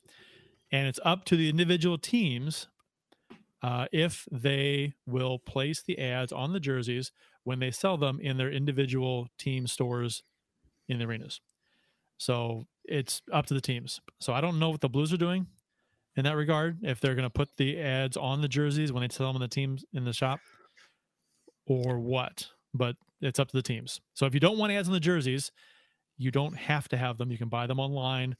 That's how you can get them. Maybe you could even talk to the team store and say, I don't want it, and they could take it off. I don't know. If I'm an NHL team across the league, I don't care what team I am, even if it's Toronto, who's going to sell jerseys no matter what, I'm selling them without the ads. And I'm saying, if you want them on, we'll put them on. What if you can sell them at a discount? Well, that's a good point, maybe. Because honestly, if you're putting an ad on a jersey that you're selling, you should get it cheaper because you're advertising. But that's not how it works with apparel at all, right? No, ever. How'd that work out for cable television? Right? Yeah, you're right. paying not for ads, and that's all you get. Right. Right. Yep. Now, I think the right decision for every NHL team would be to not sell them, because you're getting mostly local market companies that probably are gonna at least change their logo, if not go out of business or be acquired by somebody else in a couple of years. Like, you're advertising for something that doesn't exist. And I don't know. I think it comes down to each individual team's contract with their sponsor and how they did it. But I certainly, if I were to buy a jersey this year, and I'm very likely not to do that, I would not get one with the Stiefel logo on it. Matt Harris, I need the Blues to be the jersey sponsor for Chicago. I mean, obviously the NHL would never allow that, but you think a team like Arizona, if like the Blues were like, we'll be your jersey sponsor and we'll pay a triple. Yeah. Oh, I mean, that's like, if you're Arizona, you consider that, right? That's like CNN advertising on Fox News right. for CNN, right? That didn't happen. Not so much anymore, but I get what you're saying. I was curious. Oh, true. I was curious because Toronto, on their jersey, they went with the milk on the cursive milk. I was like, what, for years, Toronto, I don't know if they still do, in the penalty boxes, or it was behind the bench, the ad on the board, the behind the bench, it was gummies, gummies, gummies, gummies. Remember that? Mm-hmm. Remember watching, see that? Okay. I was like, I was hoping that Toronto would have gummies, gummies, gummies on their jersey for their ad. That'd be classic. Hilarious. Maybe one day the Blues will have a sponsor on their jersey of Let's Go Blues Radio. One can you think only dream. You think that would ever be approved? Like the NHL or the Blues would be like, yeah, let's do that. No, because then more people would listen, and we talk bad about the Blues sometimes. So that's true. We can't have that. But money talks. Ken Morris we says offered them $5 million a year. We're like, hey, yeah, we're gonna sponsor your jerseys. They're just gonna turn us down right away. You think they consider it? I wonder what they cost. Ads on jerseys. No idea. Ken Morris says NHL jerseys will be like NASCAR race cars full of ads. I don't think so. No. Yeah. That's why I don't have a problem with this. Is I feel like we're gonna have one jersey sponsor and that's it. But once that changes to two, if it ever does in my lifetime, Ken, I will side with you. But I really feel like it's just gonna stick to one. How long have ads been on the ice? Long time. Like on the ice, right? They've been like 4 ads on the ice, basically, for the most part. And now they do the digital behind the goal, which is fairly new on the glass. But there's really, I mean, if you look in European leagues, they have ads all over the ice. The face-off circle is a complete ad, right? Stuff like that. But so, I mean, we've had ads on the ice for quite some time, and they seem to have drawn the line at like 2 ads outside each blue line, right, on each side of the center. Right. So, and I don't think they appear anywhere else. There's some on the glass, but that's like new, and I don't mind that necessarily. I guess I don't know, but they haven't really gone crazy with that, and I've had that for a while. Right. I think the NHL as a business organization, and the NHL in general is a very conservative league when it comes to those kinds of things, right? They are going to limit what's out there. Right? I think it would take a massive change. Everybody that's involved with the NHL gets forced out before we see the European style jerseys with multiple ads on it. You kind of have to worry that if it's left to the individual teams, that at some point you're going to have, a sponsor go out of business halfway through the season, and you wind up with two sponsors on a jersey, so the team doesn't have to throw a bunch out. I don't know. Maybe that's the benefit of using patches. I don't know. That's the kind of thing with the crazy history of the NHL and its business decisions that there's going to be some quirky thing that happens because of this. Yeah, there's not a lot of difference, I don't think, between, say, an ad on a jersey and big word Sherwood or Warrior across the cuff of your glove. I know one's a maker's mark, right? And I know one's actually paid advertising that's placed on a jersey or helmet, but it's still advertising a company, right? Whether they make the equipment or not. So really, I mean, it's in some respect, it's not that different than having, big, Louisville on a stick or Easton on a stick, or, Warrior on your gloves or whatever, or a big old Nike swoosh on your skates. If Nike still makes skates, I don't know. But you know what I mean? I mean, have you guys thought about that, or is it, do you think that's completely different?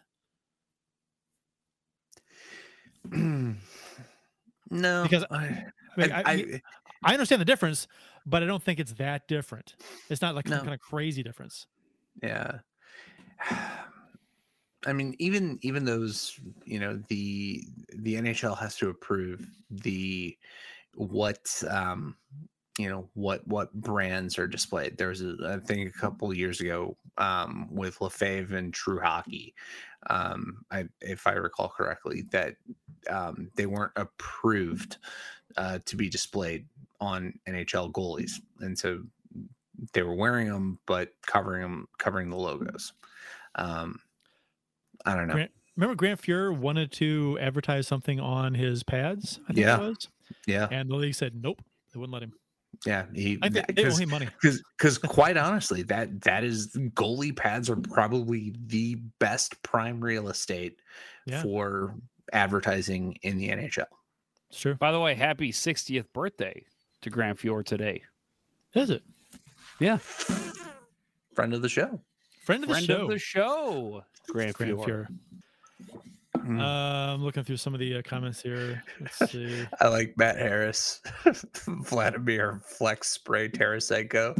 Yeah. All I could think is Flex Seal with Phil Swift. Oh yeah, Phil. You know the name, Phil Swift. That's awesome. Phil Swift seems like one of the biggest con men out there. Yes, this has that vibe. Yes, anybody that sells stuff on TV. I bought Pitchman. Yeah. I've bought Flex Seal before. I have too, and it's shit. It is not good. I mean, it initially works, but it does not last.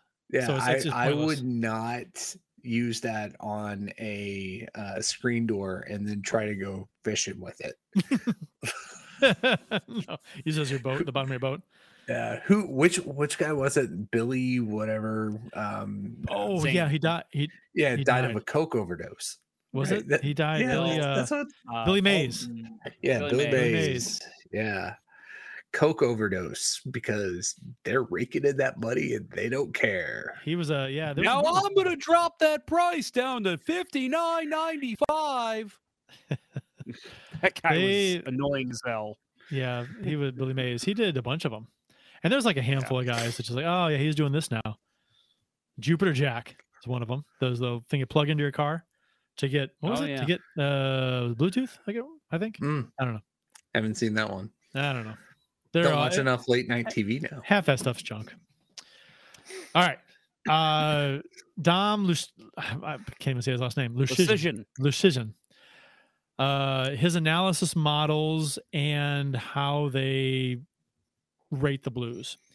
He put out his preseason prediction models for teams in the Athletic, and we'll share some of that article with you. So so here's some snippets from the article. So no postseason team from 2022 has a lower projection than the St. Louis Blues. Well, let's put out there that in his top right of his little projection list, he's got the Blues finishing at 92.2, so about 92 points. Chances of making the playoffs at 49%. Less than chances that. of winning the Stanley Cup at 1%. Which is, I mean, first of all, 1%. I'm not saying they're going to win the cup this year, but 1% is stupid low. Stupid low. Stupid low. Because they are, and playoffs at 49%. Who in the Central Division outside of Colorado is heads and tails better than the Blues? Well, not to give away too much from our season preview stuff, but I do think there's a lot more competition in the Central. I think Nashville got a lot better this offseason. And you know, I wouldn't be surprised if he doesn't, you know, give the Blues some special troll treatment, because he has been vocal about how much he dislikes interacting with Blues fans. 1% Stanley Cup, I'm less offended by that than I am the less than 50% chance to make the playoffs. Mm-hmm. I think we're better. I think it's probably between 50 and 55%, and I think setting it at 49, like when I saw this, I'm like, yeah, he's trolling us. Oh yeah, he has us well, at he's 23%. Too busy. He's too busy wanking at Nazem Kadri now to actually put his work in for this type of model. He's got us at 23% to finish in the bottom 10. Is that the league? I guess it's the league. Yeah, that's the league. Yeah. So almost a 1 in 4 chance of finishing the bottom 10 in the league. Likely finish is 5th in the Central, I guess. Right. No, I'm probably not as high on our chances as a lot of people going into the season. I mean, there's some significant changes. We just, let David Perron go, and right, and that's a big part of his model. Is a lot of it is Perron leaving. Right, past performance, but right, and it's interesting. Where are you going to replace that? Yeah, I know, I get it, and it's interesting too, though. But I mean, he does mention in his article, Perron is older, and the maintaining his level of play just can't last. At what point does that fall off? So, but he's.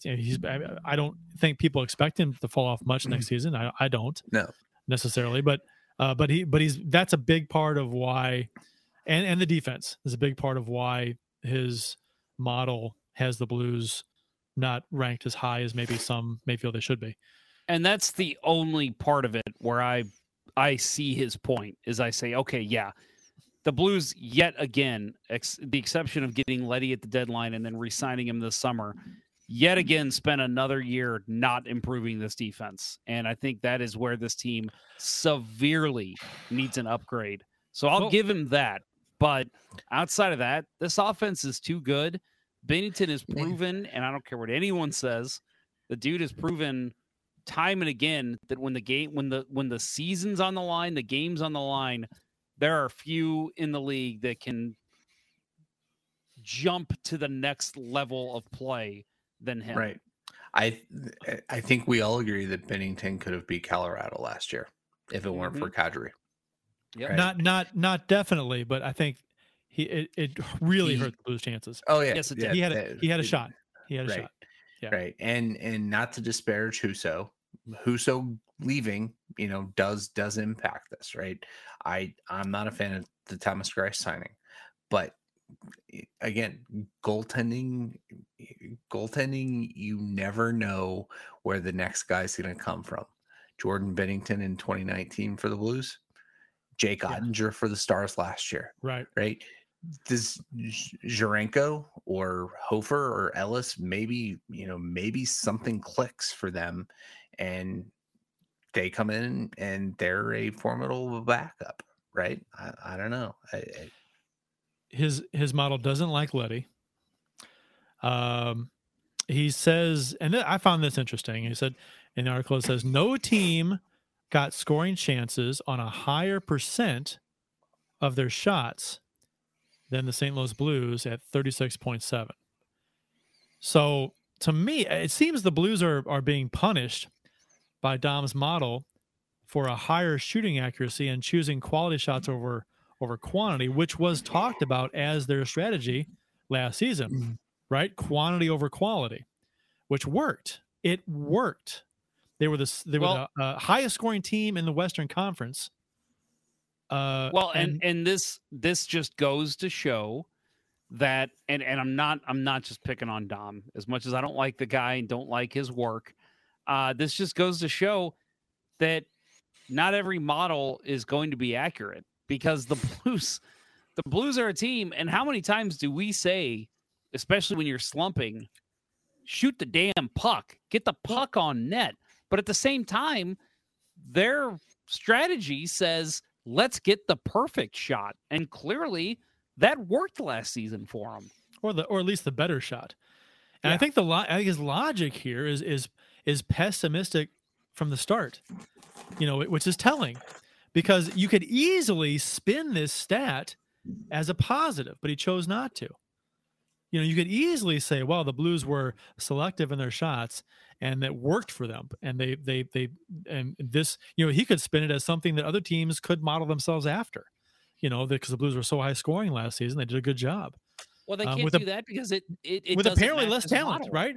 With apparently less talent, according to whoever you listen to, the Blues. Oh, the Blues don't have the high end talent that other teams do, but yet they're the highest scoring team in the Western Conference because they were deep. He's not going to do that because it doesn't match his model. Apparently, to be a good team to Dom, and this is where I'm going to pick on Dom. You have to match his model. So the fact that the Blues don't match his model and they play a way that defies his model, that's why he puts them and says, well, that's going to regress because in my model, that's just not how it works. Sorry, hockey is a game of many different disciplines. Your model is not going to be the one that says all be all for all teams. And this is the problem with relying on a model that's basically just all advanced stats. Right. He says in there, regression is on the menu for the Blues, an extremely aggressive market correction to 92.2 points average. So some of his model's predictions have come in lower and some higher. And he even says in the article, to the Blues' credit, they do usually outperform expectations. So if they usually outperform your model's expectations, then you might need to adjust your fucking model. Yes. You know what I mean? What if you keep going to the definition of insanity is doing the same thing over and over again and expecting a different result, right? That's what he's doing here. The Blues have proven his model wrong a number of times. And I'm not saying the Blues are going to be an amazing team this season. I'm not saying they're going to prove his model wrong this season. But it's just goofy to see the Blues prove his model wrong. They did last season. They did last playoffs against Minnesota. They even did against Colorado, and then they lost. He had a crazy I forgot what it was, but he said it was likely they get swept. According to his model, I think something like that. It was crazy high number they were going to swept, but he had them losing to Minnesota like 75% to Minnesota. I'm like, I thought that was bass backwards. I thought the Blues should be favored 75%. I think even Wild fans were saying like, we're not going to win this series. Well, anybody who watched outperform us every time. Anybody who actually watched the Blues last season and especially watched them play against Minnesota, when Minnesota could not figure out the Blues. Some of the games were very close. I get it, but the Blues won those games. The Blues dominated. I mean, they beat Minnesota. What the record was? They lost to him once, I think it was, last season. They beat him a lot, and did they even lose him at all? No, whatever it was. Minnesota during the regular season? Yeah, right. I don't think so. Okay, the Blues had their number, and Minnesota couldn't figure out the Blues, and it was stated.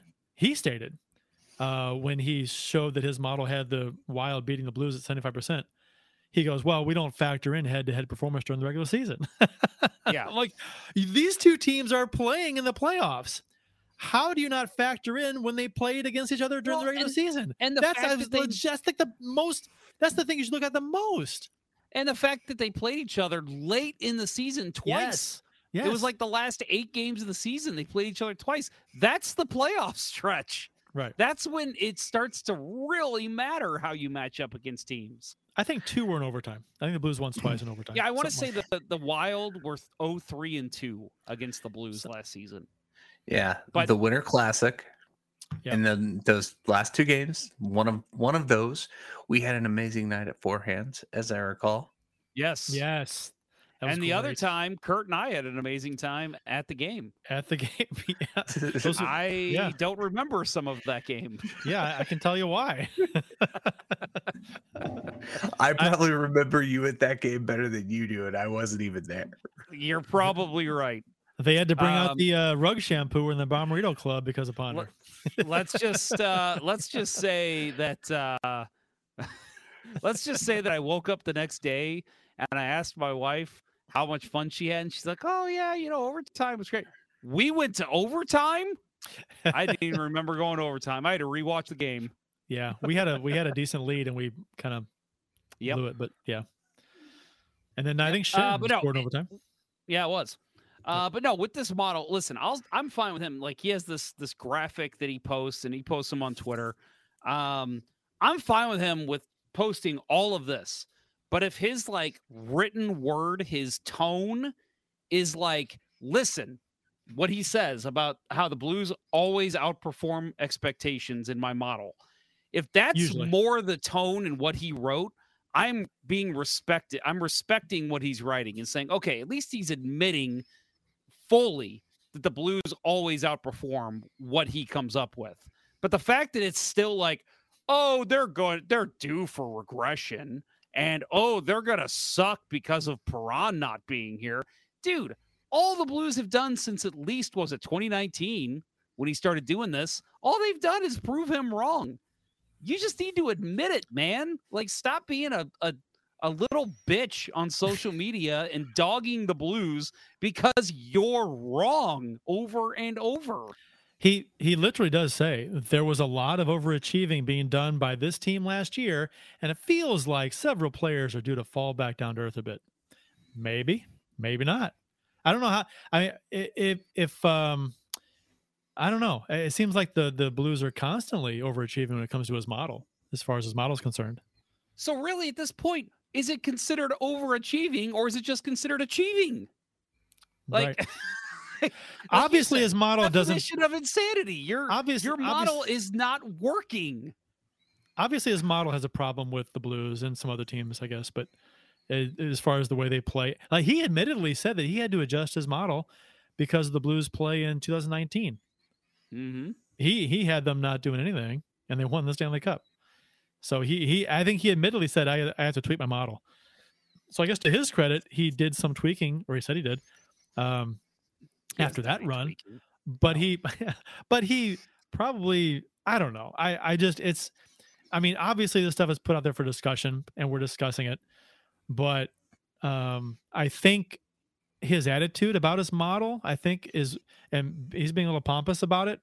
I think that's what kind of riles us up in a way, right? Because the infallibleness that he puts his model at, and how, the Blues must be doing something goofy with pixie dust because my model says otherwise. And I'm like, your model's based on advanced stats. Since when does advanced stats actually supersede anything? Advanced stats in this model are for people who just don't watch a team play. And they don't, there are some teams in the league I watch very few games of. And so I'll rely on some advanced stats and some models and things to help me kind of judge how good a team they are based on other teams and whatnot. But and that's what this is really for. If you watch a certain team play every single game, and you know the team and you know what you're looking for, you don't need a fucking model to tell you how good they are. And that was the case last year with Minnesota and the Blues. In the playoffs, I thought that I was shocked when he had us being heavy underdogs to Minnesota in the playoffs. Just goes to show that when you pay for The Athletic, don't pay for terrible commentary. Pay for good commentary, like from Jeremy Rutherford. I guess if the Blues do miss the playoffs and his model gets it right for a change, I guess we can say that Dom's model outperformed expectations. Oh, there you go. Hey, you know what? 1 out of 5 ain't bad. The way I see it with Dom. Right. Exactly. If they end up missing the playoffs, wow, Dime, you got it right once in 4 or 5 years. Congratulations. Matt Harris says, hot take, Colorado will take either a wild card spot or miss the playoffs. What? Damn. I think they got one more good run in them. I think so too.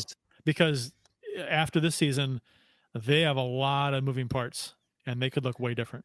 The only part that I have a problem with, which I think they've proven they don't need super strong goaltending, is goaltending. I like Francouz.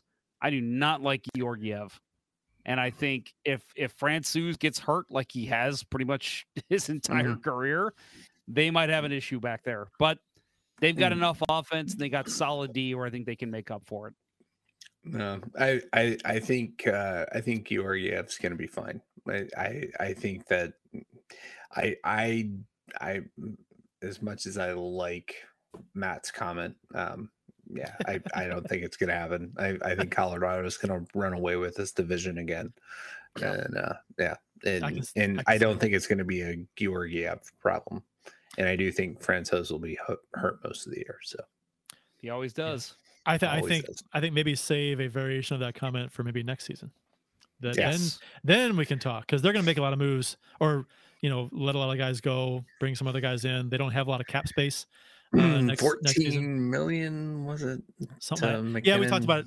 We talked about it last season, our last show, about how much cap space they currently have projected for next season. So it's not a ton, and they got like 8 guys they got to sign. So, real quick before we take off, SB Nation, St. Louis Game Time released a little blurb. They did a poll that said 83% of Blues fans are confident in the team's front office. So I thought we'd close the show by just kind of getting your take on, because we've gone back and forth on Armstrong over the years as far as like moves he's made and moves he hasn't. And he's made some fantastic ones. He's made some stinkers and some duds, like most GMs. But 83% of Blues fans have confidence in the Blues front office, according to this poll. So how do you feel about that number? Do you think it's high? Do you think it's low? Do you have confidence? I feel like it's high because this was done on social media mostly, right? Like they're polling, which if you read social media, it's all doom and gloom typically. So that number surprised me. But I mean, I'll say, and again, if you've listened to the duration of this show, we've been on the whole time that Doug Armstrong has been GM of this team. And I mean, for years before the Cup win, I was saying, and I know multiple times Bill and Kurt agreed, time for Doug Armstrong to move on, pack his bags, get the fuck out. That was you and Bill. I never said it. You never said, okay. Well, Bill I hated some of his moves, but I was never get out of town. I was done with him after the Vladimir Sobotka situation, where every year it was, well, I'm going to talk to Vladimir Sobotka and see if he's interested. That's your answer?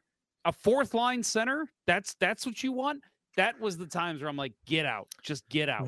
And re-signing Laterra? 2019? That was awful. Yeah.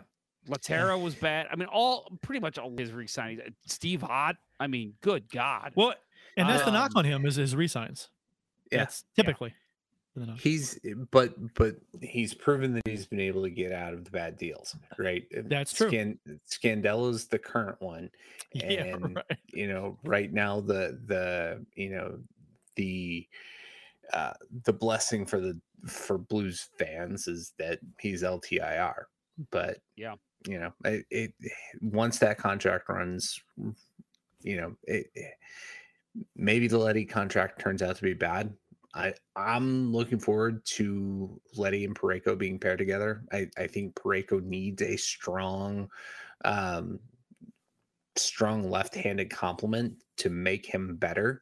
He's not, apologies to Craig Button. I have to keep going back to this, but he's not as elite as we believed him to be on his own, and I don't think he'll ever get there. Him and Leddy paired together after a full season with no injuries, I think could look good.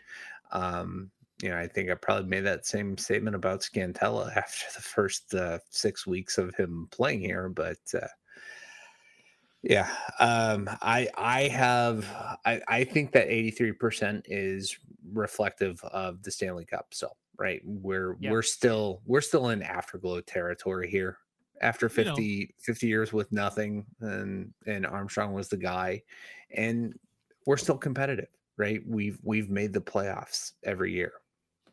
Haven't necessarily looked good in them, but we've made the playoffs. Yeah, and under Armstrong, I believe the stat is that we have the most points in the Western Conference since Armstrong's been GM. Mm-hmm. So I think that in a nutshell kind of wraps it up for me. I mean, we have not had the playoff success most years that we wanted out of that, but we did get it done in 19. So I mean, he did get it done. So it's put that run of points and a cup too. That's cool with me. Yeah, I'm fine with him now. I will say since the cup win, since the bubble, I'll say that number for me has dwindled down slightly. I'm still not back at fire the guy. I think he's been fine. I've got confidence in him. I like a lot of the moves he's made since the cup win. I just think and honestly, looking at the Scandella deal, comparatively speaking to the other bad ones we've seen in his tenure, I don't even think it ranks, honestly. Like top 5 worst contracts he's handed out, I don't put Scandella in that. And you know what? I mean, and we could look in the future too. I mean, it's possible the Thomas signing for $8 million per could be a really good deal. Yeah. Kyrou could be too. Falk, that's a good signing. I think Krug is a good signing. A lot of people are down on Krug. I like Krug. I don't understand a lot of the Krug hate for some reason. I guess it's because Pietrangelo left, but I like Krug. The Krug signing, was cost certainty for the Blues, right? They were, replacing the dollars, not the player. They were replacing the dollars, and that they could live with when Pietrangelo walked. And that from a business perspective, I think was the smart part. And Krug is a damn good defenseman. Just, he struggled to get, struggled that first year. I thought he looked a lot better last year. Yeah. And, I'm looking forward to them paired together for an entire season without, interruption with COVID or injury. And I've talked about how I think the defense is going to be better this season. Now that was with a healthy Prunovich in the fold. And after Scandella went down, I thought, oh boy, this defense could be even better than I thought. Because addition by subtraction. Yes, I was higher on the defense than most people, but just because of this, because Krug, Prunovich hadn't played the line at the same time. They did, but for just a few games, right? Because of Krug's injury and Prunovich's injury. So I think having them both in line at the same time makes the defense better. So another year for Mikola's development, I think he's better this year. I think there's a lot of things to look forward to with the defense. I think Leddy was a nice surprise. Now, hopefully he doesn't turn into Scandella 2.0, like we talked about. Hopefully he's a nice pairing with Parayko, helps his game. And I mean, I'm being optimistic, I guess. So I'm looking at a silver lining with the defense, but I think it could easily pan out that way, assuming Prunovich is not hurt long term. That throws a wrench into my whole hope for the defense, because I think he was a big part of that for me. I think he was going to play well. Yeah, I think I actually, again, I said I don't like the defense, and I still don't. I'd like to see a complete shakeup, but as weird as this sounds to say, I don't actually put that on Armstrong. I think he went out and signed the players he needed to sign. Parayko should have been able to step up and be the number one. He really hasn't. Krug, I thought he signed him, and he's looked great. Falk, he signed him. He's looked great. The problem is I just don't think they mesh well together. And I think you're just, as a GM, you have to try and hope that they all kind of start gelling and it all starts looking like it's fitting. For me, it just doesn't look that way. And I don't know if that's coaching or if it's just the types of players they are. But as weird as it sounds to say, I don't put that on Armstrong. I think he has constructed a solid looking D. I just don't think they've turned out to look like that, if that makes any sense. And it could be a thing where it just takes time too. I mean, that's being optimistic, and spinning it. But I think, the more you play together, I mean, well, Falk's first year here was terrible. He was really bad. His first year here, God, that was awful. I wonder if it was. I really have to think it's a lack of minutes. Like, I think, like a goalie, some goalies, Bill, you can speak this better than anyone. Some goalies, when they face more action, they are way better. And maybe it's the same with Falk. He just needs to play more, because we saw him play up to 30 minutes some games in that stretch at the end of the season, and he looked fantastic. He's been great the past 2 seasons. I couldn't be happier with Falk. Right. Rocky start, just because we all still thought Petro was going to be here, and why do we need him? But now it looks like a brilliant move. Yeah. So 83% sounds right to me. I'll end it there. I'm fine with it. I'm good with it. No issues. I think we'll wrap the show up. You guys good with that? Go with that too. We still got one more show. Good with that. Yeah, I'm 83%. Yeah, we still got one more show until our live show over at Cardinals Nation, right? I believe so. Yes, next week. So and then the week after that as well. We'll pitch that one more time. But again, make sure opening night, especially if you're heading down to the game, come join us, because we won't be broadcasting during the game. It'll be before. Just depends on the Cardinals schedule. But yeah, make plans. Come out. Come hang out with us. Again, at the very least, just showing up, having dinner, having a beer, even having a soda, wearing your Blues gear. It's gonna look good for us. And don't you want to help out your favorite podcast? But not only that, we're going to be having a great time. It's going to be a lot of fun. So we want to have some Blue, and obviously some Cardinals support too. It's going to be a big day for the Cardinals too. Let's get out some St. Louis sports support. Have some fun there on October 15th over at Cardinal Nation. And I'm told that our show may be broadcast over the room speakers too. So we may get piped in, and we may get broadcast upstairs, downstairs. Wow. Because where Joe broadcasts when he's on the mic, DJ, he's talking to both levels and outside too. I think it goes outside even. Mm-hmm. We may be on that. I don't know. That was floated. That depends on the Cardinals again. I think if the Cardinals are about to play and we're still coming on before the game, I think that's Joe's show.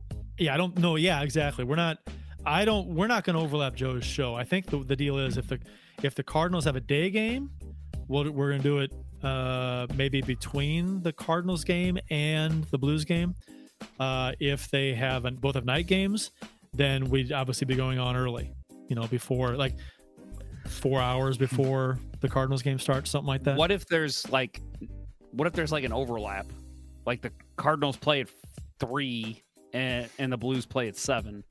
There's not going to be much time in between. We'll probably have 10:30 show. I don't know. Yeah. Either way, plan to show up. It's going to be a fun day. It'll be fun. Yeah, and you don't have to buy tickets to go into the first floor and just have a beer and get some food or whatever. If you can't try to get tickets to the Cardinals pregame party, it's a blast. But if you can't, you can still get a ton of food and beer. Yeah, but if you can't get tickets, you can still go on the first floor and you can hang out, and you can still come see us, I believe. So, yeah, come on down. Yeah, and I'll just say now I have a little bit of anxiety that I'm gonna come down with a case of the ramages. Back to you Back guys. Up to you, Ken. Back up to you, Ken. Let's go down to Rob Ramage at rink level. Rob, what do the Blues need to do to win this game? Well, I think they need to put the puck in the net. Back to you, Ken. They need to put the puck in the net, Ken. They haven't been doing that enough lately, and I think if they do that, they win the game. Back to you guys. Oh, we kid. Yeah, we love you, Rob Ramage. Yeah. So if you called an Uber and Rob Ramage showed up. Oh God. Oh, too soon. No. Too soon. Oh, no. Next, you're gonna make a Danny Heatley Uber joke.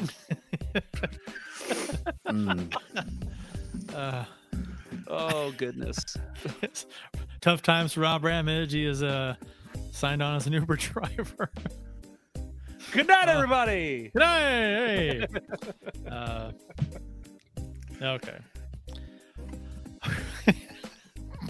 How do you close up the show after that? I don't know. By promising to delete that entire segment. I probably should. But we know I won't. Support for Let's Go Blues Radio is brought to you in part by ID Life, the world's only truly personalized vitamin platform based on the health assessment of your DNA. Visit rockinthatidlife.com for more information. That's rockinthatidlife.com and get 10% off by emailing Dustin at rockinthatidlife@gmail.com and tell him Let's Go Blues Radio sent you. And by Center Ice Brewery, St. Louis's tasty hockey-themed beer. Check out your local beer vendors for availability. That's Center Ice Brewery Beer. Please drink responsibly. That'll wrap up episode 1 of season 11 of the original and longest running St. Louis Blues hockey podcast, Let's Go Blues Radio. Thanks for listening, and thanks to those who participated in the YouTube and Facebook live chats during the live show. We hope you enjoyed it as much as we've enjoyed bringing it to you. For Jeff Ponder and Bill Day, I'm Kurt Price. Until next time, everyone, Godspeed, Brunovich. Let's go Blues. Let's go Blues. Let's go Blues. The Chiefs are at home tonight against Cyanosport at the War Memorial at 8. Good seats are still available. A look at fourth. I think that went very well. Thank you for listening to Let's Go Blues Radio. Now take off, hosers. I want you to have a heart attack and die so that we never have to do this shit again. Well, there's 90 minutes of your life you'll never get back. Sorry. St. Louis Blues, St. Louis Blues. Have you heard the news about our St. Louis Blues? They've only just begun, they're on their way to number 1. Now there's no more blues for our St. Louis Blues. The Blues are on the ice tonight again. They're rough and tough and got the stuff to win. They'll always get one more, no matter what the score. They are quite a hockey team, my friend.